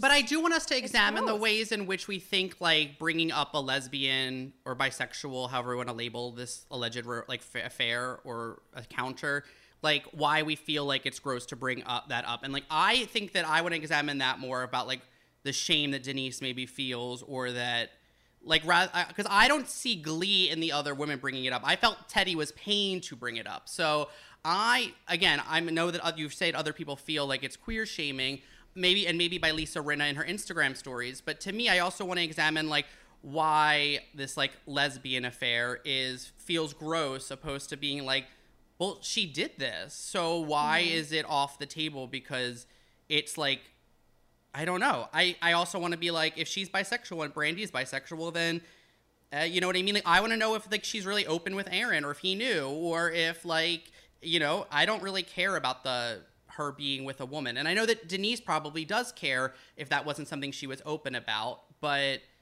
I don't know. I feel like I could talk in circles about it, because I really, you know, I feel for Denise, but again, if she signed like a $4 million deal to be on a reality show, then again, why would you, like, we can't not stress how stupid it is to fuck Brandi Glanville. It is the dumbest. And to tell Brandi anything, there is no excuse for that. You have to understand that that's going to backfire. You have how many seasons? I could give a shit if you don't watch the show. That is insane moronic behavior. That is insane that you don't think she's going to turn on you, which Kyle knows is eventually going to happen to her again. Teddi must be aware. They just don't give a shit, because their immediate urgent concern, as is Rinna's, is to bury Denise. But everyone should know that Brandi has a vested interest to herself at the end of the day, and has absolutely no issue saying whatever the fuck she needs to get shit done. Like, that is insane. And I'm 100% confident that Denise said some fucking shit to Brandi, and whatever happened. Like, ugh. Like, the fact, and I'm saying ugh, by the way, not as anybody saying anything about, and I'm saying it as a way of like, why would you ever trust Brandi? Like, I just genuinely feel like that is such a bad, it's just so stupid. It's like Ramona fucking Jill and then being mad that it comes on the show. You know what I mean? Well, I mean, it's like, yeah, when someone who shows you who they are, believe them. Kyle still believes that Brandi's a piece of shit. She's just more than happy. I think she does. She might have more empathy than she did before, and she might have an understanding before, and she might genuinely sympathize with the fact that I'm sure Brandi is in an incredibly difficult position right now, financially and whatever else, from what she has actually told us but publicly. I don't think that Kyle brought Brandi on to help Brandi's financial situation. She brought Brandi on to help the story for the show. Which is exactly what I'm saying, that while there is an element there that I'm sure that Kyle feels whatever, at the end of the day, Kyle knows that Brandi will say whatever to get it done, and it just so happens that at this moment in time, Brandi and Kyle are on the same page about what they want to do on camera, which is discuss this thing that they can use as plot. Yeah, I think that Kyle wants Brandi back on the show because she wants to use Brandi the exact same way that Lisa Vanderpump used her, which is to say this person is a great ally and a really like and a bad enemy. So like, now that they're on my side, I'd love to use them to like facilitate story for myself without having to do anything messy.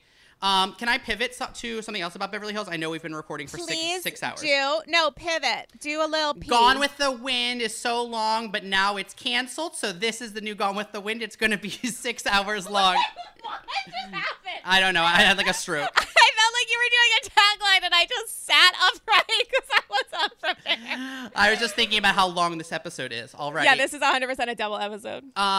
So Camille came on a couple weeks ago, and you and your guest Dylan Hafer talked about that a bit. Mm-hmm. And shout out to Dylan. And I wanted to ask you just like where you think that's going, because Camille got confessional. So it wasn't like she was a Brandi or an Adrian or an Eileen or Kim. Like, Kim has been on camera more than Camille, but Kim didn't get a confessional. So I think she did, didn't she? I don't think so. Maybe, Oh my but God, I totally thought she did. I really don't think so.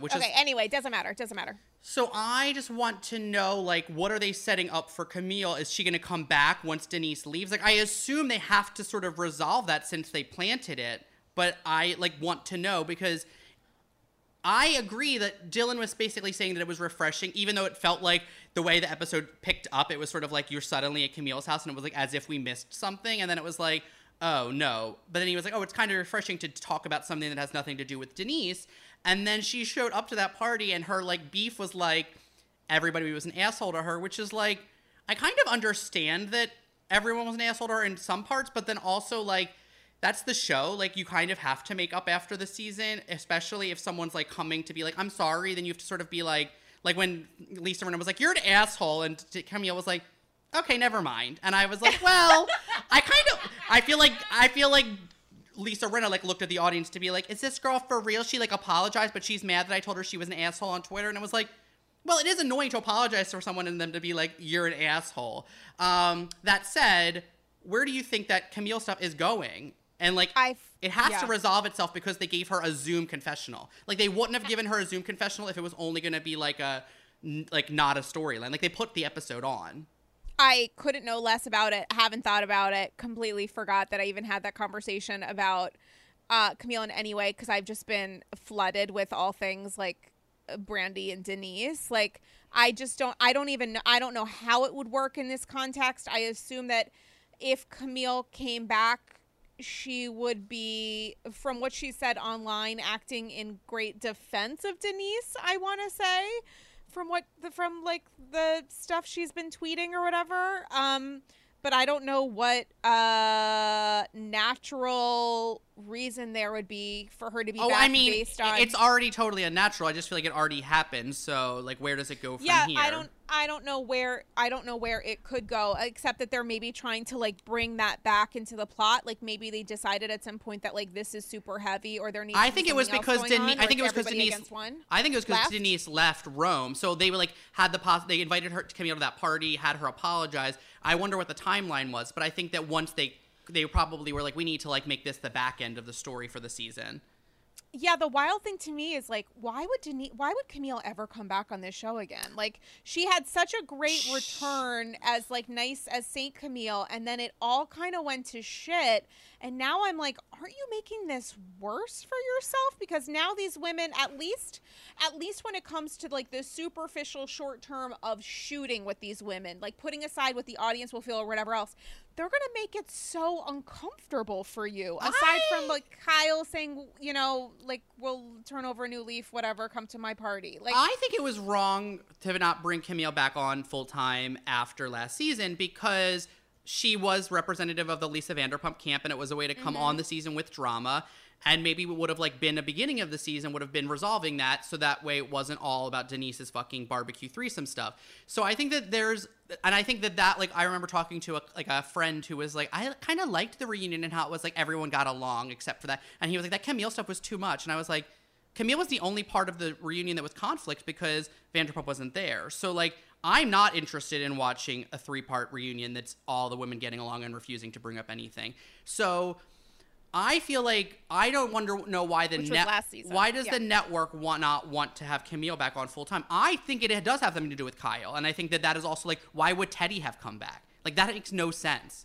Like, the fact that they would have they prioritized Teddy over Kyle is like, Teddy over Camille is, like, weird to me.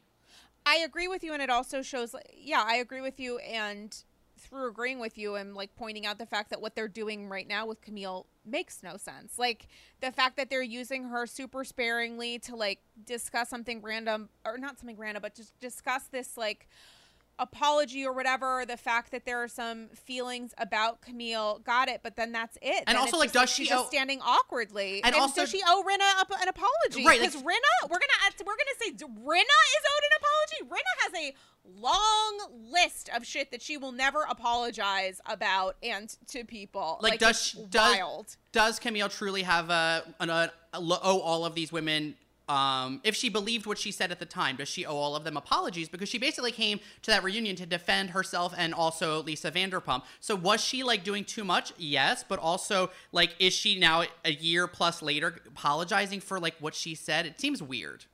Wait a second. This is just kind of occurring to me because I truly do not think about Camille. Camille's apology in large part was apologizing for bringing up Dorit's financial indiscretions.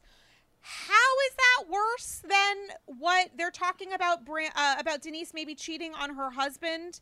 And I mean, the saying stupid shit, it's like, who hasn't talked shit about Teddy? I mean, it's like the price of admission to being a human person at this point. But how is that unforgivable? Rinna is going to say that that's unforgivable? Really? Talking about something that's like legal fact in legal filings, that there are financial improprieties that are at least being discussed in court, like regardless of how much money they may or may not have, the fact that there's discussion about it that's on public record, and Camille is being forced to apologize for saying, BT dubs, this is something that I've heard, and that is worse than what Rinna is doing on the show and online. Like, that's insane to me. That shows how beyond this world Lisa Rinna currently is. And I say that with the qualifier that, like, she's been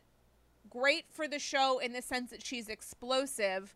But my problem is, at this point, it is so manufactured. She's on a much higher horse to me than Erika Jayne has ever been before. You're looking at me. I'm thinking. It feels so manufactured, and that she truly thinks that she is God's gift to housewives, which is why every shitty, terrible thing that she's saying in Instagram stories, she thinks she can get away with because she assumes that she's still like the people's queen. Here's the difference, to me at least, is that Erika Jayne thinks she's above it and like holier than thou in a way that like she's above having to do anything. And I think Lisa Rinna is like, thinks she's like really good at it, but she's okay getting herself dirty. And so I'm okay. She's okay being the villain. Erika Jayne just like didn't want to participate. And to me that is different, because at least Lisa Rinna is like doing shit. There needs to be an antagonist every season, and I feel like she is being that in part, at least. My problem with Lisa Rinna is that she absolutely does not believe that she is the antagonist. She absolutely a villain can't think they're the villain. Sure. But my problem is that she's going unchecked. The Erika Jayne of it all, it's like she's neither here nor there. She's not participating. That's boring. That's terrible television. But my problem is, and maybe it's with production more than Rinna, that Rinna is getting away with this and is not. No one is holding her to account. She's 100% going to get held to account, but it's like it's a story, right? So like we're not there yet. Like she's like, and it sounds like Garcelle, if not Denise, is going to hold her accountable for her behavior. That I totally, yeah. So like we have to have this part of the season where we hate Lisa Rinna, and I feel like it must be a really like weird mental thing to be a reality TV person, because like we see them as characters and archetypes of like this. She's the villain. We're watching this. We hate her right now. We need to see resolution where she's held accountable and she either apologizes or we continue to hate her and we enter a new phase of that. And she is a real person, but she is doing these things on camera. So it's like, yeah, I think that I would rather someone be messy as fuck and think that what they're doing is correct and make great television than think that them being like in couture and having like a glam squad that's a lot of money that I don't know where you get all that money from, being interesting television, because it's not. We talked so much, and we have only talked about one franchise. Which is sort of the way that both franchises want us to run with this. I do have one satchel relating to Ramona, and I feel like it really covers anything that we may or may not want to say. So I just want to read this satchel, which is from Tana in St. Louis, who says, "Hi, Sarah. I loved last week's Andy's Girls with Mariah Smith. I wanted to let you know that I appreciate you and Mariah's takes on the scene with Luann and the Fortune Society. As a Black woman, I felt very uncomfortable and honestly quite angry while watching that particular scene. I also felt such sadness for the men and women of color who sat in that group session and listened to Luann try to compare her one night in jail, assault of a police officer, and resisting arrest with their vastly different experiences within the prison system. Luann's white privilege was very evident during last week's as well as this week's episode. In the scene where a Black woman named Christina shared with Luann and Ramona that she had been incarcerated for 38 months and that she was at the wrong place at the wrong time, Luann piped in and stated, "Yeah, tell me about it." As you and Mariah mentioned, Luann was able to come out of her experience unscathed following her arrest, which unfortunately, as we all know, cannot be said for Black Americans in this country. I was surprised yet happy to see that the women from the Fortune Society were able to get their spa day, and they looked beautiful in their after makeover photos. Since it was announced and confirmed by Andy this week that the reunion for New York will be filmed in person, I really hope that Luann is called out for the problematic things she has stated during the last 2 episodes and how it ties into the Black Lives Matter movement. I was also deeply disturbed by Ramona's behavior during this week's episode. Can we talk about the absolutely appalling things she said to the employees at the resort in Mexico? When entering the house, her exact words were, "How many helpers do we have here? It's like servants galore here." Yes, her treatment of employees at the different resorts they have stayed in during previous seasons has been awful, but to me, this was at an all-time low. There is truly not an ounce of empathy or sensitivity in that woman's body. This type of mistreatment can no longer be ignored and must be addressed. I apologize for the long message, but these past 2 episodes of New York have been somewhat difficult to watch and not as enjoyable, to be honest. Looking forward to hearing your thoughts on everything Bravo this week. Ugh, God, I feel for Tana. I hear Amen. that. I mean, I think the thing is that Ramona has always been terrible, but I think that this season is just like really like making it so clear how we need a recast on it, and that and the only people that I think are coming back are Dorinda and Leah. I mean, this past week's episode, Sonia was naked and drunk while a woman was blow drying her hair, and I was like, this is so like embarrassing, but also like disgusting. And the way in which Ramona brought up Leah's like bipolar disorder, which is like just like another, and then like dug her heels in it on it, and I don't know, and like I just like I'm constantly, and again I listened to your episode with Dylan and thought it was like a really something I never thought about, which is that unlike a lot of the other franchises where they have like young kids that are on camera, or they had careers like pre the show, or they have like Denise and Garcelle are acting, or Kyle just filmed Halloween, or Teddy has a stupid thing or whatever, that like the women on New York only have careers that are really at this point fueled by the show. So like I don't want to hear about the cabaret. Like it's so stupid to me because, and also Dorinda is a mean drunk, and I'm not excusing her behavior. That said, the fact that Dorinda apologized to Luann for behavior in one of the last couple episodes and said, like, can I blame it on the alcohol because I don't even remember? And I felt very defensive for Sonia. And Luann was like, yeah, absolutely, because I don't remember either. And then Leah says how Luann was quite happy at the jazz club the minute she left the party sad. And then she tells Luann, we made out at the club. And Luann is like, did we? I don't even remember that. I am like, at a certain point, everyone isn't allowed to call everyone else an alcoholic when everybody literally forgets stuff that happens on camera. Like, Luann was crying drunk on camera. that felt honest to me, except that I think she was also blackout drunk and maybe just metabolizes it differently than Dorinda does. So it's like the constant watching people only argue annihilated and then nobody remembering it and like them being like, Dorinda needs to be held accountable. And she's like, no. And I think, well, why before I used to be mad and be like, she needs to own up to this. But now I'm like, nobody remembers anything. Like, they don't remember their arguments. Like, Sonia brought up the bipolar disorder. She was literally drunk babbling. And Leah, literally, I felt like she looked at the cameraman to be like, I'm right here. And then Sonia was like, she didn't say nothing about you. She didn't say nothing about you and your depression. And I was like, oh my God. Like, this isn't funny to me. Like, is it funny to watch Ramona plunge a toilet? Yeah. Like, is it funny to watch, like, some of that stuff? Like, yeah. But then it's like, also, it's like sad. And I'm like, nobody...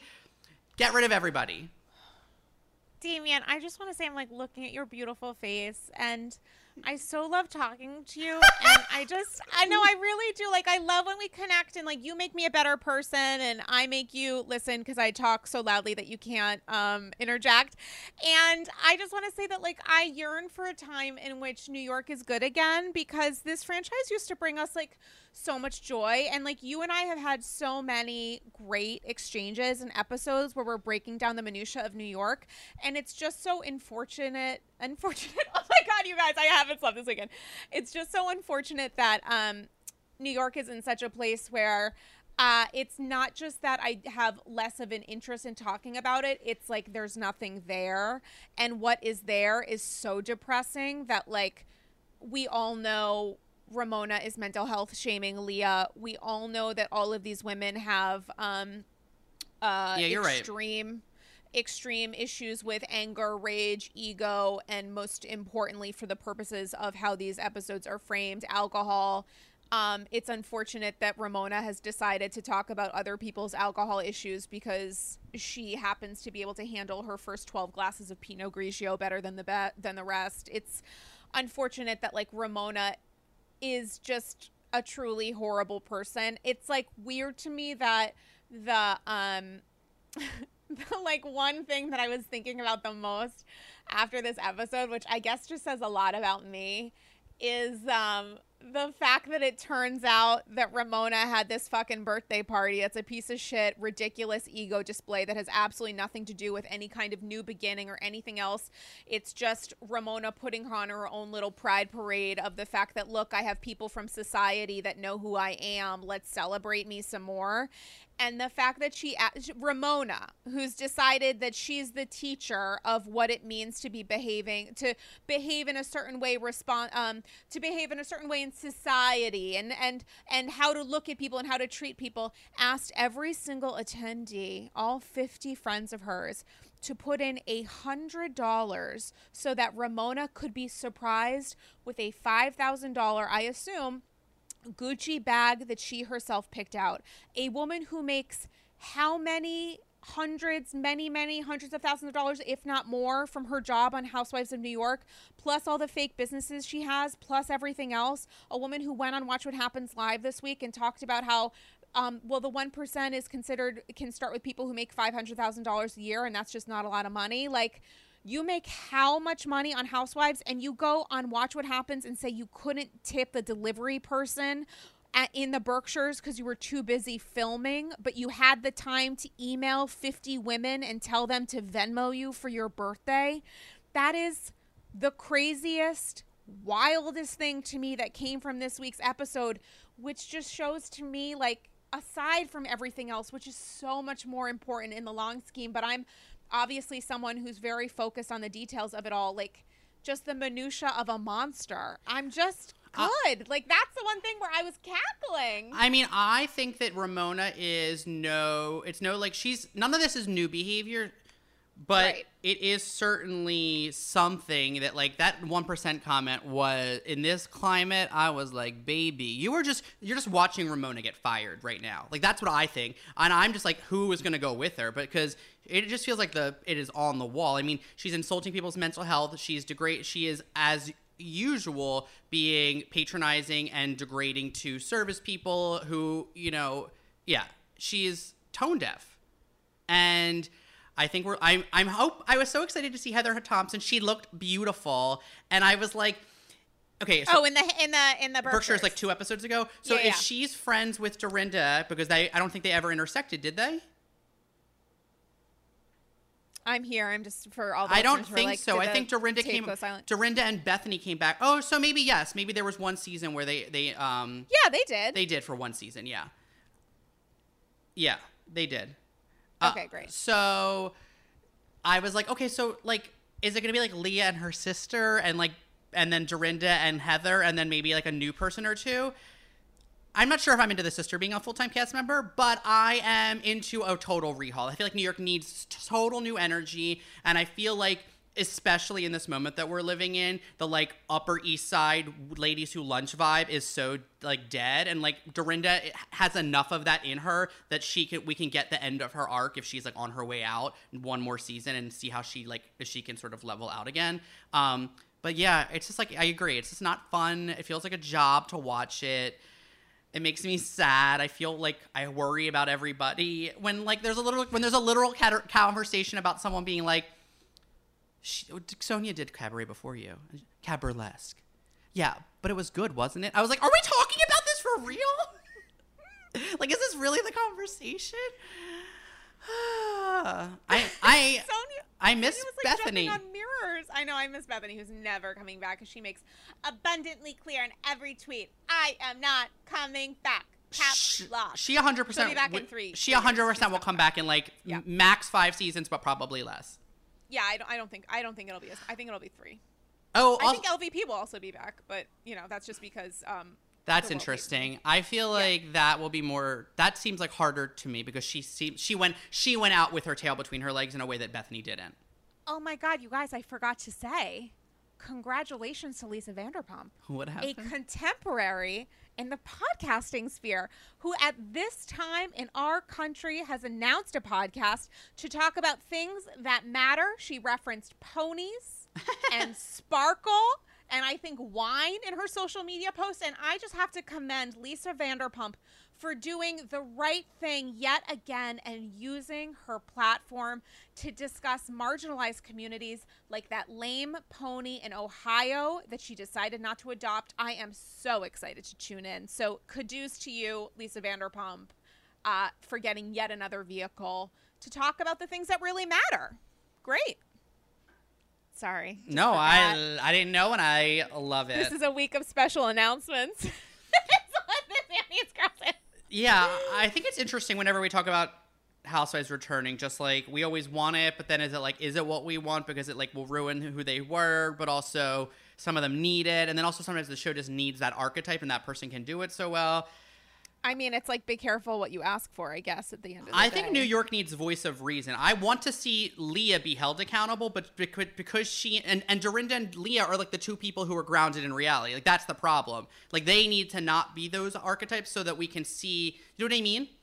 I need somebody, I need Bethany to be able to talk to Dorinda. I need Bethany to be able to say to Leah, talk about her relationship with her mom, or talk about the fact that she's drinking only recently, aka since she started filming this show.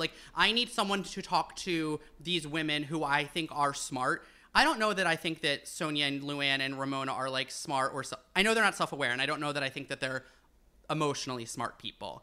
I think that Dorinda and Leah contain that, but they're just nobody who's in the world who can be look at the camera and be what the fuck. Right now it's Leah, and that doesn't feel totally right.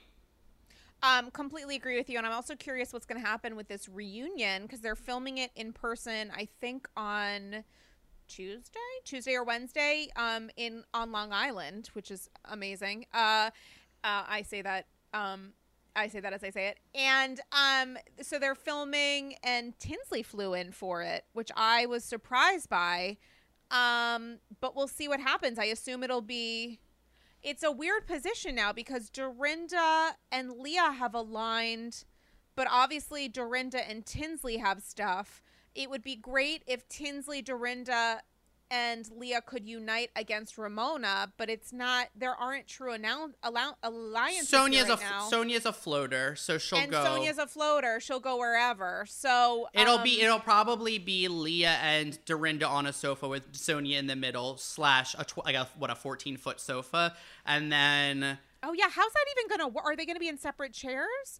Why are they filming on Long Island? I'm assuming that there's probably a warehouse, and also there's just probably like maybe looser, like maybe restrictions. Is there? I don't know if like if they're are they by county in Long Island? I'm not really sure, honestly. I have no idea. I couldn't. Tell I don't you. know enough, so like maybe the restrictions are a little looser. But I also would think that, like, I'm assuming Andy will be there in person. But how did they do Beverly Hills? Beverly Hills, they all were in their separate houses. They met up, the majority of the women minus Garcelle, Denise, Sutton, and Denise. Garcelle and Sutton met up after for a little like post-reunion kiki. But they all filmed in their separate houses, and Andy obviously zoomed in from New York. So it's totally online like Atlanta. What, Beverly Hills? Yes. Oh, yeah. And this round, from what I understand. Yeah. This round, I think everyone's going to be in person. I mean, I assume hair and makeup wasn't allowed there. I assume they probably did stuff, but it's Long Island. I have no idea how the mechanics of this are going to work. They're getting their hair and makeup done with face shields and and masks on, and they probably are just going to like not do any BTS content so that people can't criticize it. You know, this is my guess. I'll be curious to see how it goes. I mean, I think that you had talked about like how we're probably not getting new content at a certain point. I kind of disagree. I think that we're going to get content, and I think it's just going to look different and be weirder and shorter. And I don't know if that's going to be a good thing or not. Like, you know what I mean? Like, I don't know if it's like one of those, like, I think Atlanta is filming or started to film. Like, they just apparently like hired a new housewife or testing somebody, but apparently like Atlanta's under a big rehaul with, this is like word on the street, that and they're really going to focus on Kenya, Portia, Cynthia, and Candy. Oh, love. And then maybe there's going to be like a new housewife, but they're like not super pressed about it apparently at this point. They're like auditioning a woman or two. And then I think Tanya and Marlo are coming back as friends. But apparently like it's going to be a lot more about like the actual like civil rights moment we're living in. So but obviously like how are they filming? Like Atlanta was loose, but then it went back on a lockdown. So who knows? Like I just feel like everything is going to look weird. Everything's going to like look like iPhone footage mixed with cameras, but like everyone's gonna be at a picnic. I mean, my thing is I just trust Candy so much. She's so smart about everything and has been so smart about so much aside from her birthday party. Right. I mean, I love her. Which is not great. I mean, nobody's, like all that to say, she's smart as a business person. And so I am really, really, I look forward to whatever it is that Atlanta produces and hope that everyone there stays safe. Guys, couple of housekeeping notes. Instagram at Dame Galley.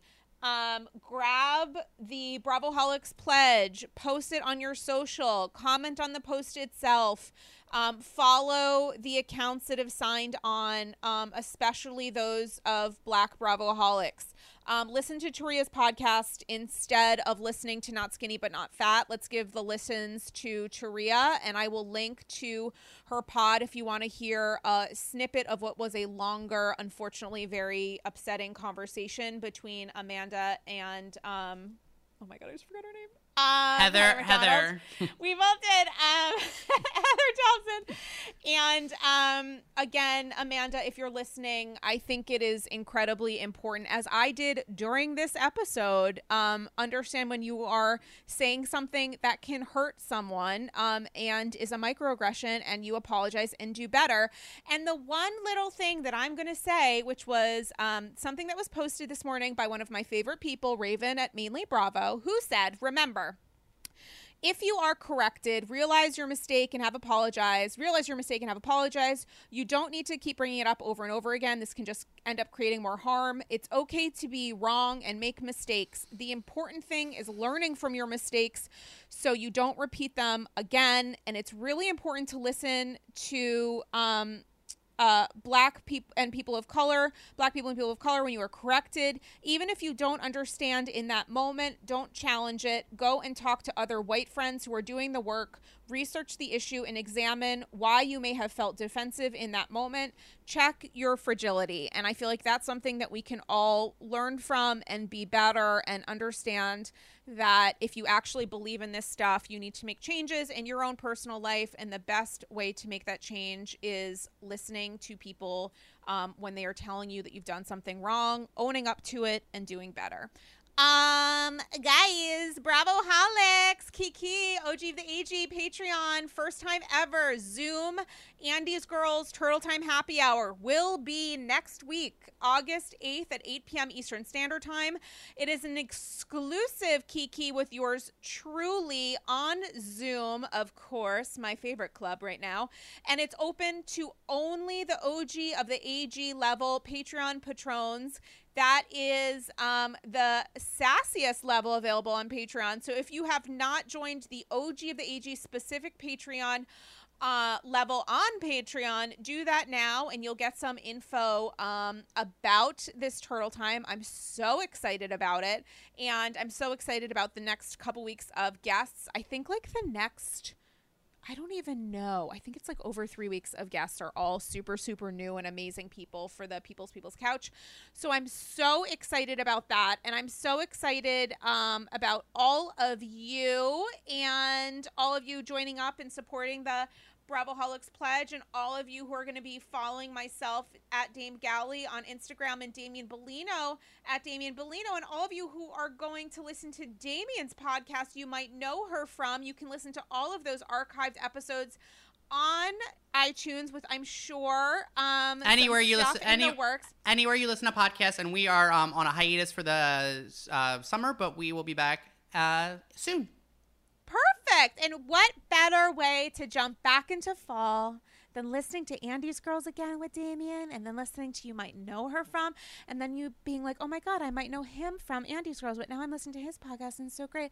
Oh my God, oh my God, oh my God, amen. So Damien, anything that I missed out on that I didn't say in our 7-hour, 100% double episode that's airing the day of Potomac, where we didn't actually recap the Potomac premiere because it hasn't happened yet, which means every additional future episode of Andy's Girls is going to be 7 hours long. Can you believe? Can you believe? It was this was great. No, nothing. You brought up everything. It was great to talk to you about Beverly Hills. It's like one of the first times in a long time that I feel really caught between like I feel Team Denise, but also feel complicated about that, you know? Yeah, and like, what does it mean to be Team Denise? Because really, right now, what we're having a conversation with isn't really about one side or the other, but just about like the merits of this stuff airing on TV. And speaking of, guys, comment on the episode picture, which will be a glorious pic of Damien and myself from 2002, 2018. And let us know your thoughts, because I really want to understand your perspective. And we had a really honest and open conversation about like the area and idea of some sort of shame circulating around this conversation that happened at the dinner table in Rome, aka what I think of in my head as Milan. In Rome, I want to hear your thoughts, listeners. So AGs, my fabulous sassies.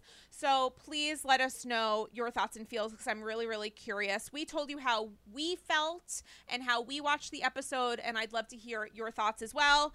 Okay, love you guys. This was 1,700 hours long, but it could have been another 8 years, because that's how much I love talking to Damien. And guys, can't wait to hear from you and talk to you again soon. And again, signing up for Patreon, patreon.com/AndysGirls.